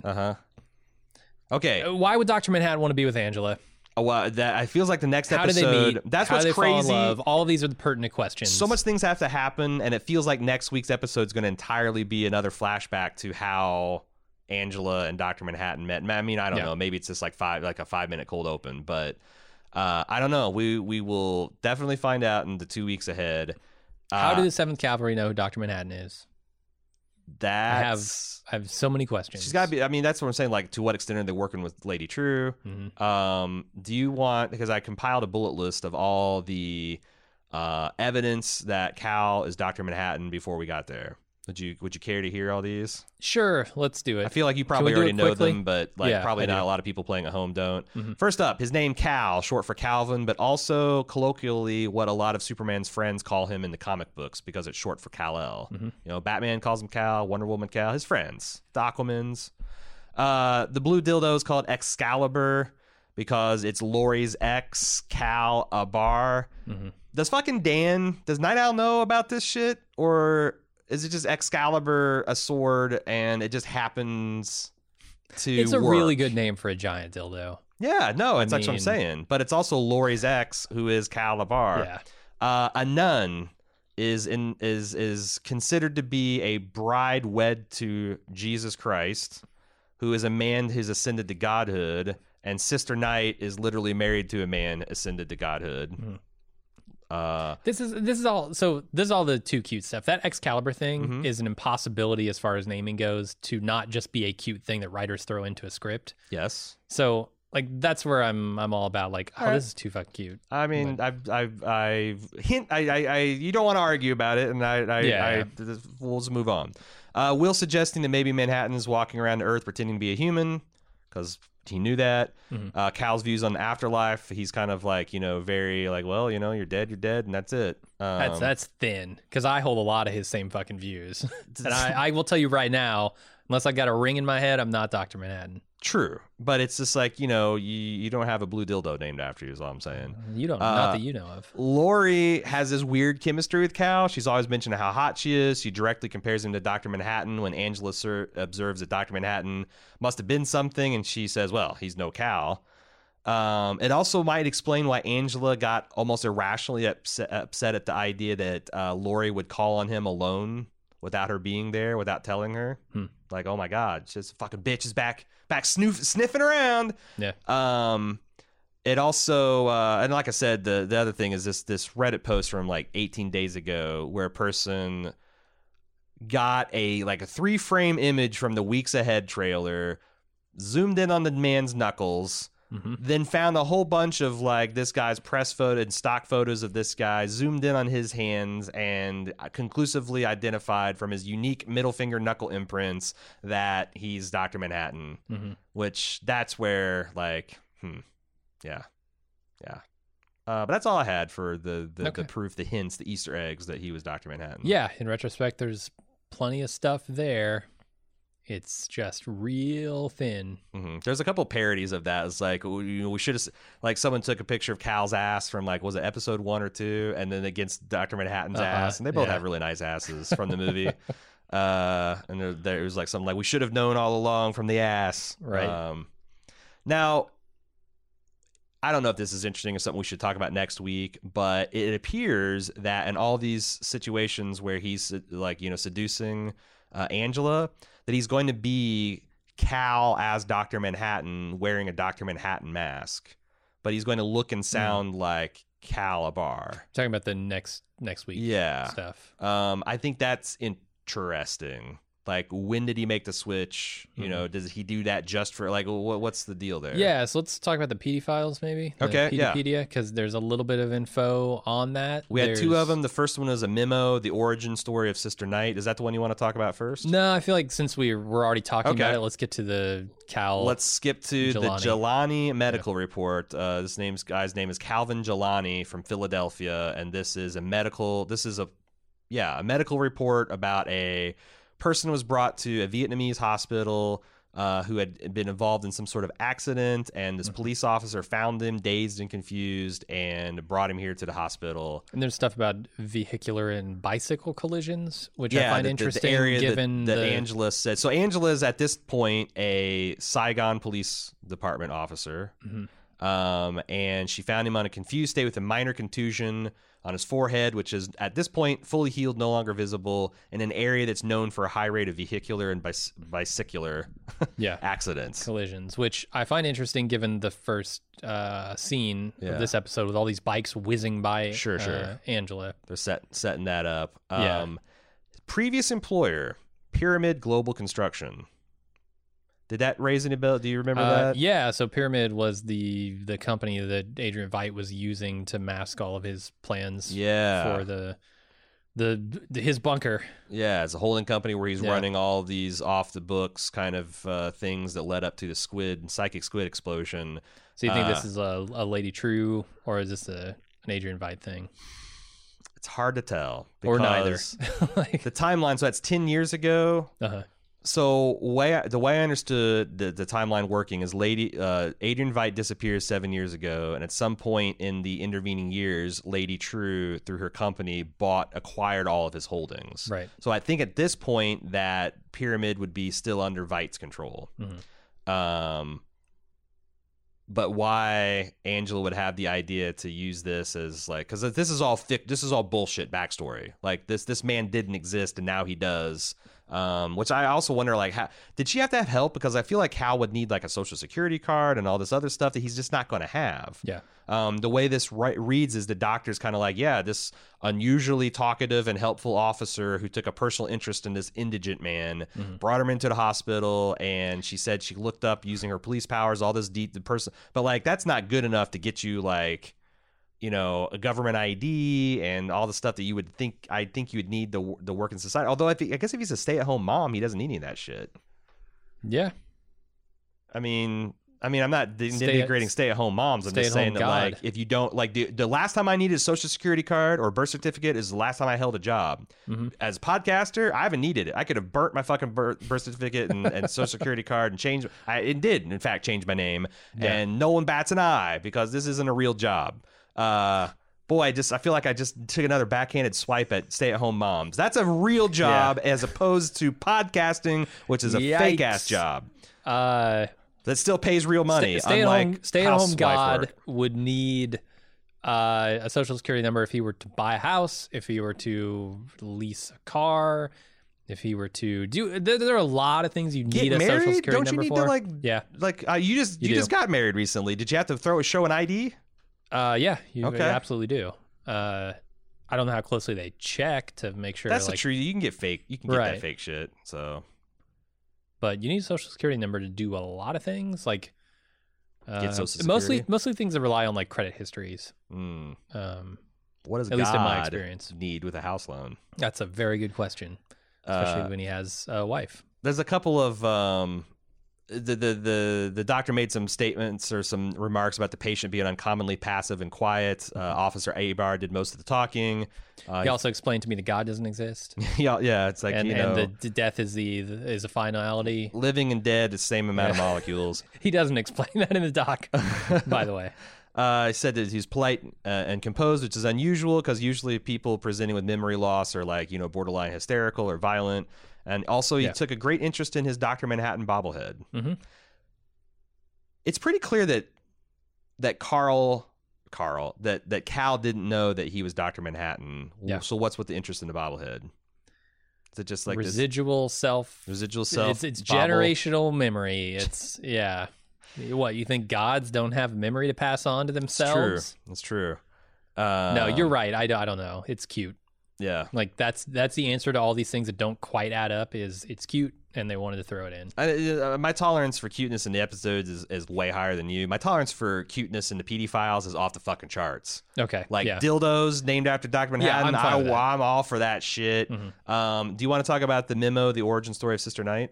Yeah. Unless you have some other nuggets that you wanted to glean from the medical report. No, it does seem like Angela was in on it. Certainly. Yes. She knew who Cal was, that he was Dr. Manhattan. She didn't want extra tests done. She didn't want any of that. She's the one that had to do the heavy lifting once he transformed into his state, because it's kind of like, that's a kind of an interesting parallel too, that like in the Bible, Jesus, I think this is Orthodox. I never know because I was raised in a weird version of Christianity, but like, it's always been explained to me that like when Jesus was put into Mary and was born a child, that his pre-human existence was kind of clouded over and he couldn't see it. It wasn't until he got baptized by John that the Holy Spirit came down and bequeathed upon him like the knowledge of like what he was before. Yeah. So like I wonder if they're playing around with that a little bit.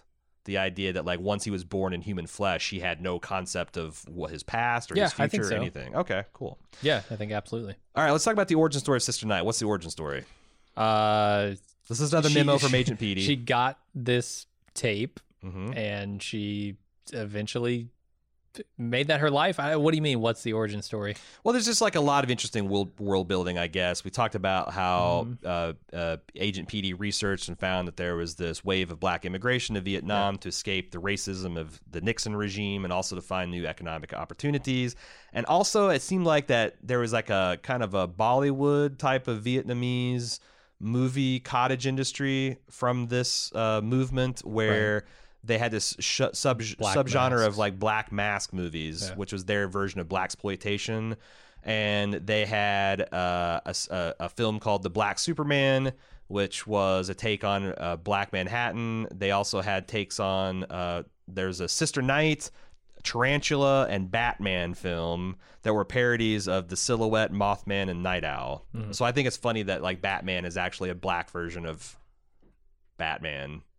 Yeah, that Batman was being parodied with Night Owl, and the Night Owl now was parodied by Batman in this fictional. Yeah, and in Snyder version, Night Owl prevented Bruce Wayne from becoming Batman because he saved his parents, and there's a whole bunch of funny stuff here. And the whole point of the black mask genre was as a social critique was that whites or masks were seen as a white only phenomenon. Yeah.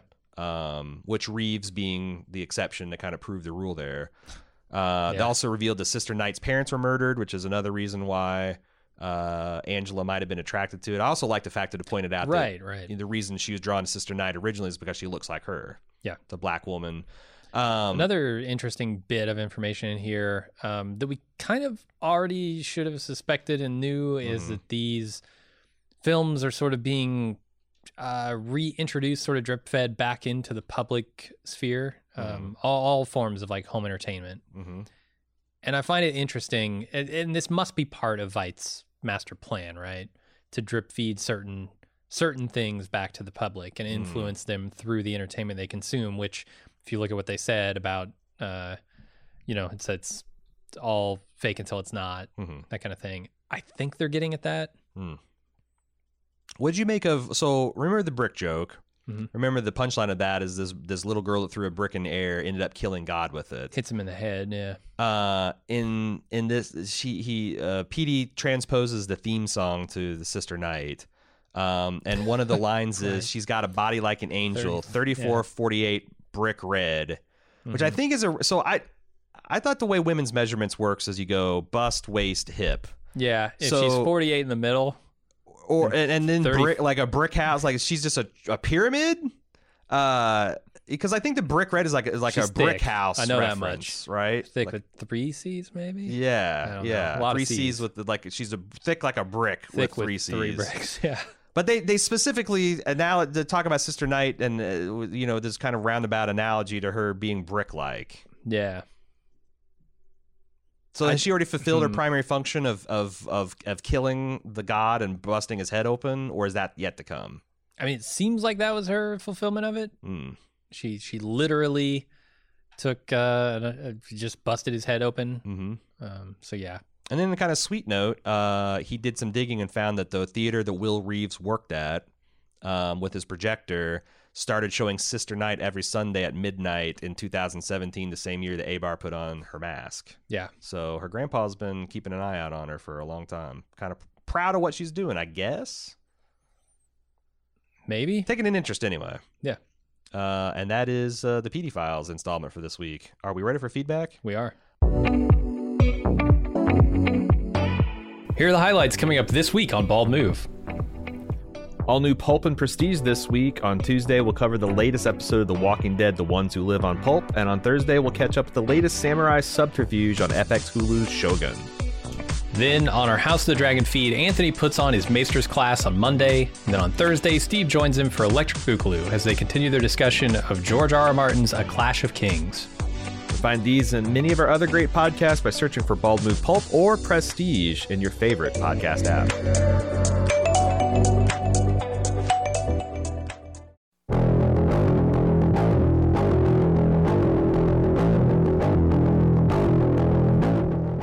Rick, how you doing, buddy?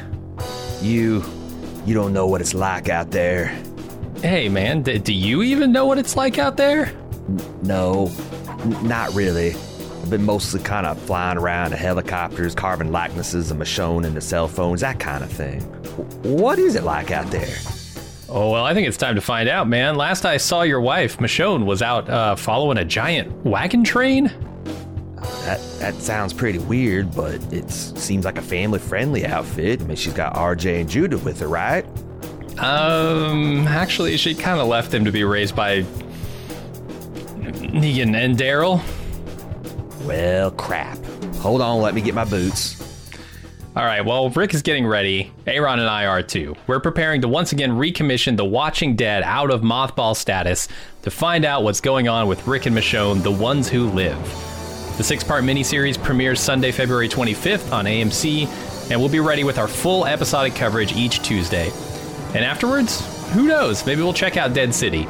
Find our coverage for The Ones Who Live by searching for The Watching Dead or Bald Move Pulp wherever you listen to podcasts.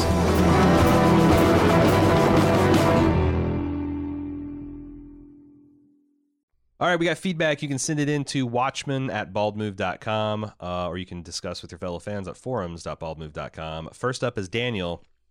Got some Bass Reeves detective work. So Bass Reeves, the real man, was the inspiration behind the Lone Ranger. He says his friend and I both found that funny, and that the whole Bass Reeves situation is basically a Blazing Saddles, the movie type situation. And this is where it gets weird. Apparently, there was a spin-off reimagining of the television show version of Blazing Saddles called Black Bart, and the pilot only aired once in 1975. It was a sham production because in order for CBS to keep the film sequel rights, they had to keep producing something related to Blazing Saddles every year. It's a Spider-Man thing. This is why we had so many shitty Sony versions of Spider-Man. Yeah.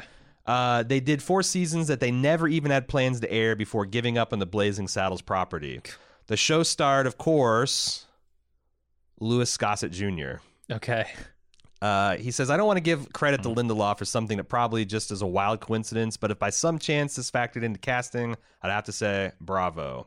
And I would too. It's pretty amazing. Mm-hmm. Nicholas wants to write in about a comment that A.Ron made during y'all's last episode. What would it have been like if Superman had been black? Says, fun fact, if you can imagine it, comic books have probably tried it at least once. Is that Rule 35? I don't know the number. Anyway, yeah. There's a Marvel Comics character called Blue Marvel who explores this exact idea. There's a number of clear similarities in his background and Dr. Manhattan's. A Marine and Korean War veteran participates in an experiment to harness antimatter. This experiment goes awry, and he's bestowed with a human antimatter reactor-based superpowers such as flight, invulnerability, super strength, energy projection, molecular manipulation, etc. His friend is also involved in the experiment, gets dissolved into energy. He goes on to use his powers fighting crime in costume featuring a full-face mask to hide his identity. He's quite successful, but eventually his helmet is damaged in a fight, and the public learns that he's blacked. Despite all the good he's done, President Kennedy awards him the Presidential Medal of Freedom, but also asks him to retire because the country's just too racially charged to accept a black superhero. And then that's it. Blue Marvel doesn't conquer the United States and reform it in his preferred image, and that'd be kind of rad, though. So yeah, that's there is a Marvel's it? at least. Man, that's a shitty note to end on. Yeah, that's man. a real bummer for all the black kids who are like my hero. Yeah, just told to fucking take a seat. Stan Lee just says, "It sucks, don't it, kid? Excelsior!" Right. Read an X-Men comic. We'll rub it in some more. Jesus. God. Yeah. Anyway, Barry writes us and says, I've loved every minute of the show so far, and I can't wait to see what comes of this whole Cal thing. However, wouldn't Angela have known more things that she was surprised about during the season so far, given that she was married to God? Surely she would have been known a bit more about her grandfather, whether her police chief was a white supremacist, what Lady True was up to, or that the White Knight was imminent. I think Barry is under the perhaps false impression that Cal is actually Dr. Manhattan and was just like pretending. Yeah, you got to think of these as two different characters. Like Yeah. I'm thoroughly of the belief that Cal knows nothing about being Dr. Manhattan, just from the way he reacts to Angela in this scene. So I don't think I think that Cal is Dr. Manhattan and that he's got his kind of sensibilities and his outlook on life and whatever humanity he had left. And Joel always seemed, or Joe, wait, what was this guy? What was John Osterman always seemed like a decent guy. But yeah, I don't think he has any of the memories or capabilities or future sight that the real Dr. Manhattan has. And also the other thing, important point to note about Dr. Manhattan is his seeing the future was localized to his own experience. Like he didn't know it's not like he knew like what some random person living in India was going to happen unless he like entered their lives or something. It's like he wasn't omnipresent. He was simply able to view his entire timeline. His omniscience extended to his own lifespan, and even then there was important gaps and asterisks and all that stuff. So anyway, I think that's where you were headed off in the wrong direction, Barry. Harrison, I know you briefly discussed the weirdness that was the elephants in the instant take and mentioned how they are associated with memory, but I've also heard before seeing this episode that elephants are highly empathetic animals. Aha! See, this is what I was talking about. I looked into it, and there's a lot of studies around the subject of empathy in elephants and that they are even known to shed tears in moments of sorrow, such as one of their own pack dying.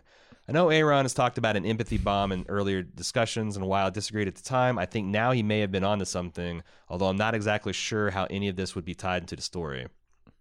I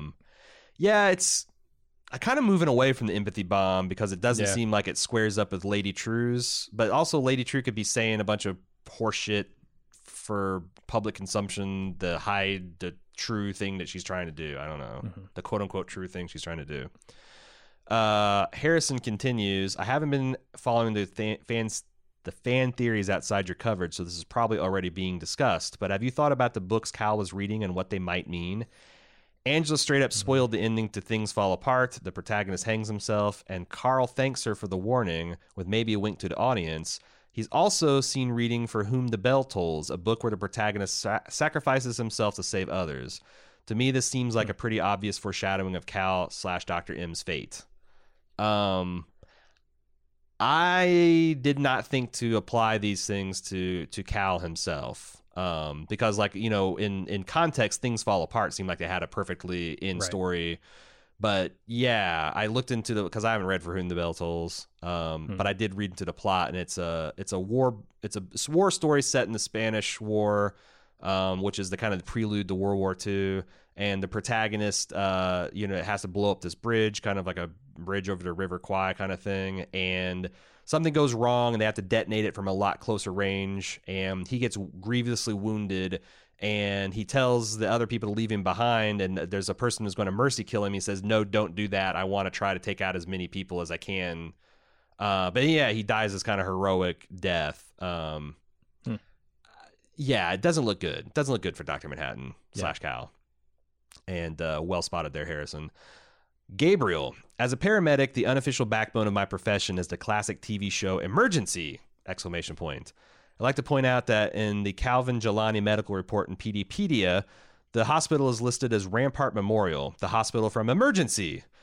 The nurse is Dr. McCall, the nurse is D. McCall, and Dixie McCall is a registered nurse from Emergency. And the physician is K. Brackett, Dr. Kelly Brackett, also from Emergency. I have no current input as to the meaning of the reference, and he wondered if we knew anything about that. No. I don't, but I will say that in an unrelated event, I saw on our Mr. Robot coverage last week that someone noticed that a character was talking about going to a precinct in New York that didn't exist.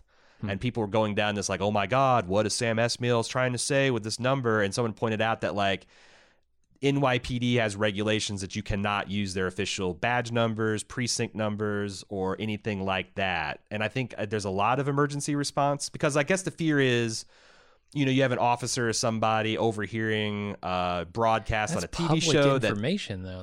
That's weird. Yeah. Why?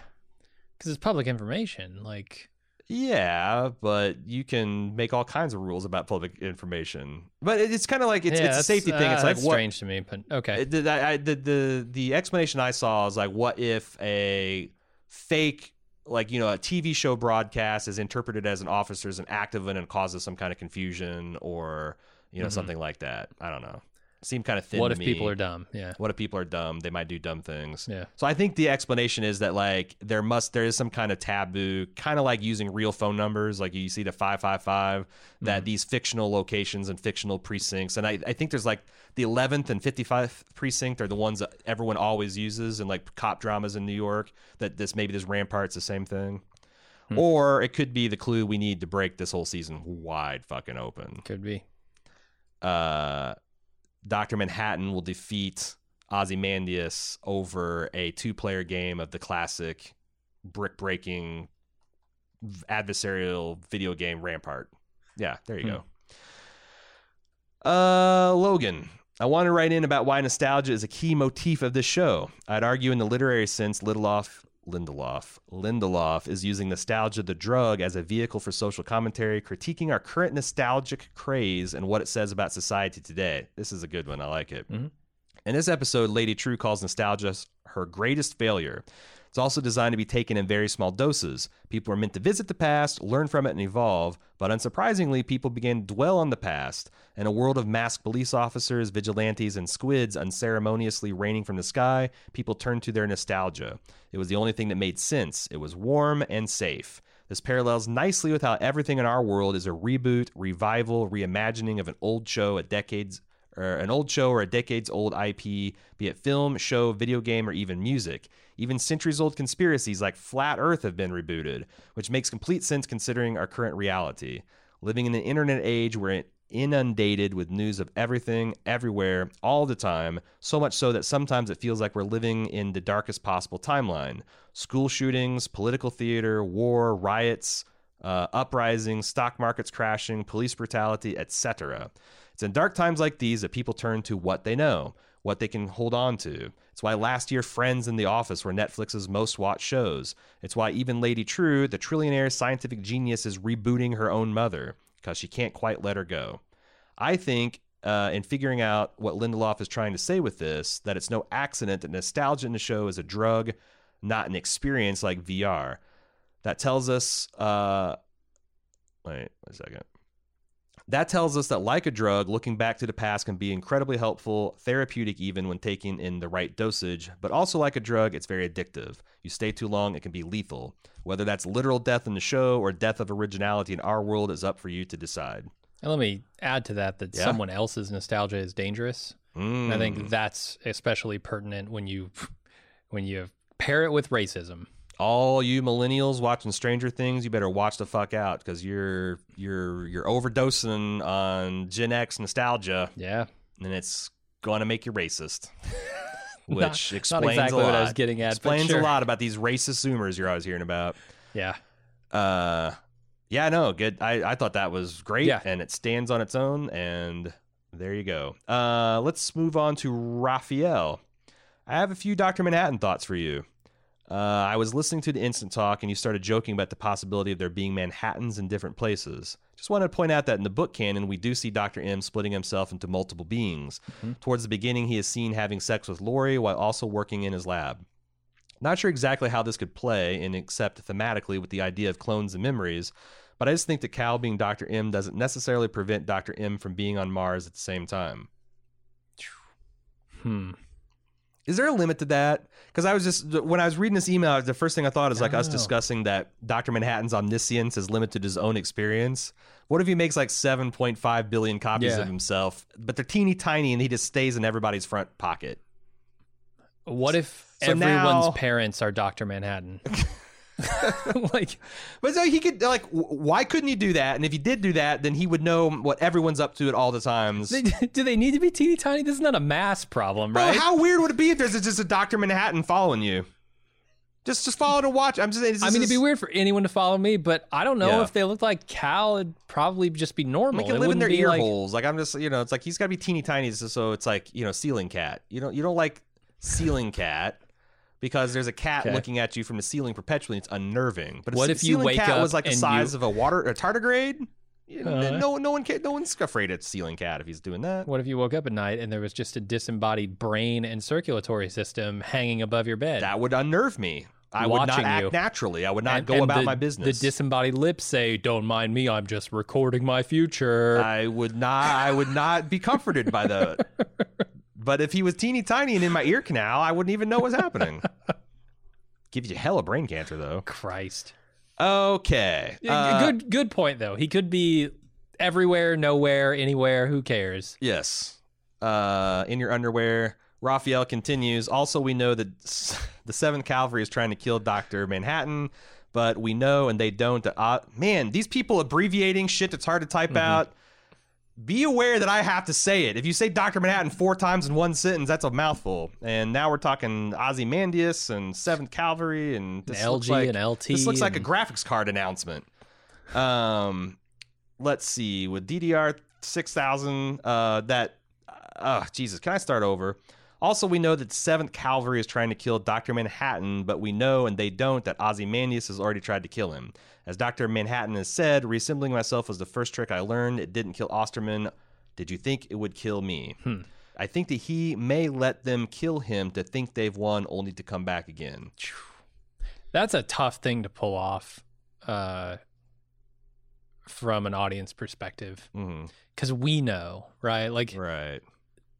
Okay, maybe they don't know that they can't kill him, but we know, and this whole thing is just going to be seen as pointless if we think that they don't have some evolution on the tech that would actually threaten him. Because Dr. Manhattan wasn't going along with Adrian Veidt's attempt to kill him in the first one. He was going into this tachyon-saturated laboratory, and he just stepped into the field generator and got bug zapped. Right. So, I don't know. It's going to be... It's just that's a fine line to walk. Buckle in.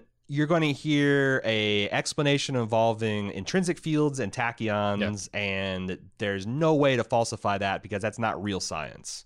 So you might as well just say it's they bottled an Ozymandias fart and shook it up and put their thumb over the bottle and just sprayed it all over Manhattan. I mean, it's just it's all crazy stuff anyway. But we'll see. Lucille Ball. So next email is from Alex. He says, have you seen the following theory? And he essentially recaps the theory we talked about where Veidt gets turned into the statue, gets sent to Earth in asteroid or meteorite form. True retrieves him. She sets the statue up and is doing some stuff with it and will somehow reverse the process to make Veidt human again. So yeah, we talked about that, but here's another wrinkle. I'd guess that Veidt had a hand in setting up the Cal identity for Dr. Manhattan in exchange for being sent to paradise. It's how he knows that Manhattan isn't going to be back to check on the life he's created.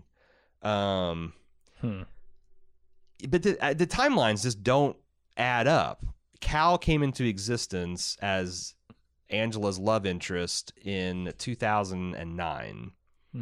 Veidt disappeared 7 years ago. So there's a 3-year gap between Cal being Dr. Manhattan, where he would have the ability to pull all this off, and then being a human where he didn't even know he's Dr. Manhattan, had no powers that he could call upon. Yeah, and that's all predicated on the theory that Dr. Manhattan is contained entirely within Cal, right? That there aren't other versions of him out there. Yeah, that's true too. So yeah, you're right that the timeline doesn't quite work.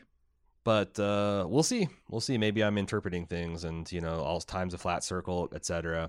That is feedback for the week. That is the podcast for the week. It's been, we've definitely spent the time on the episode. We will be back next Sunday for the Instant Take and Instant Talk podcast, if you're a club member, which is available as soon as the Eastern time zone showing of Watchmen is completed. We'll also be back Tuesday for a full coverage of our podcast like we always are. You can send feedback to that podcast at watchmen@baldmove.com or discuss it with your fellow fans on forums.baldmove.com. Until that time, I'm your host, A.Ron. And I'm Jim. And we'll see you then.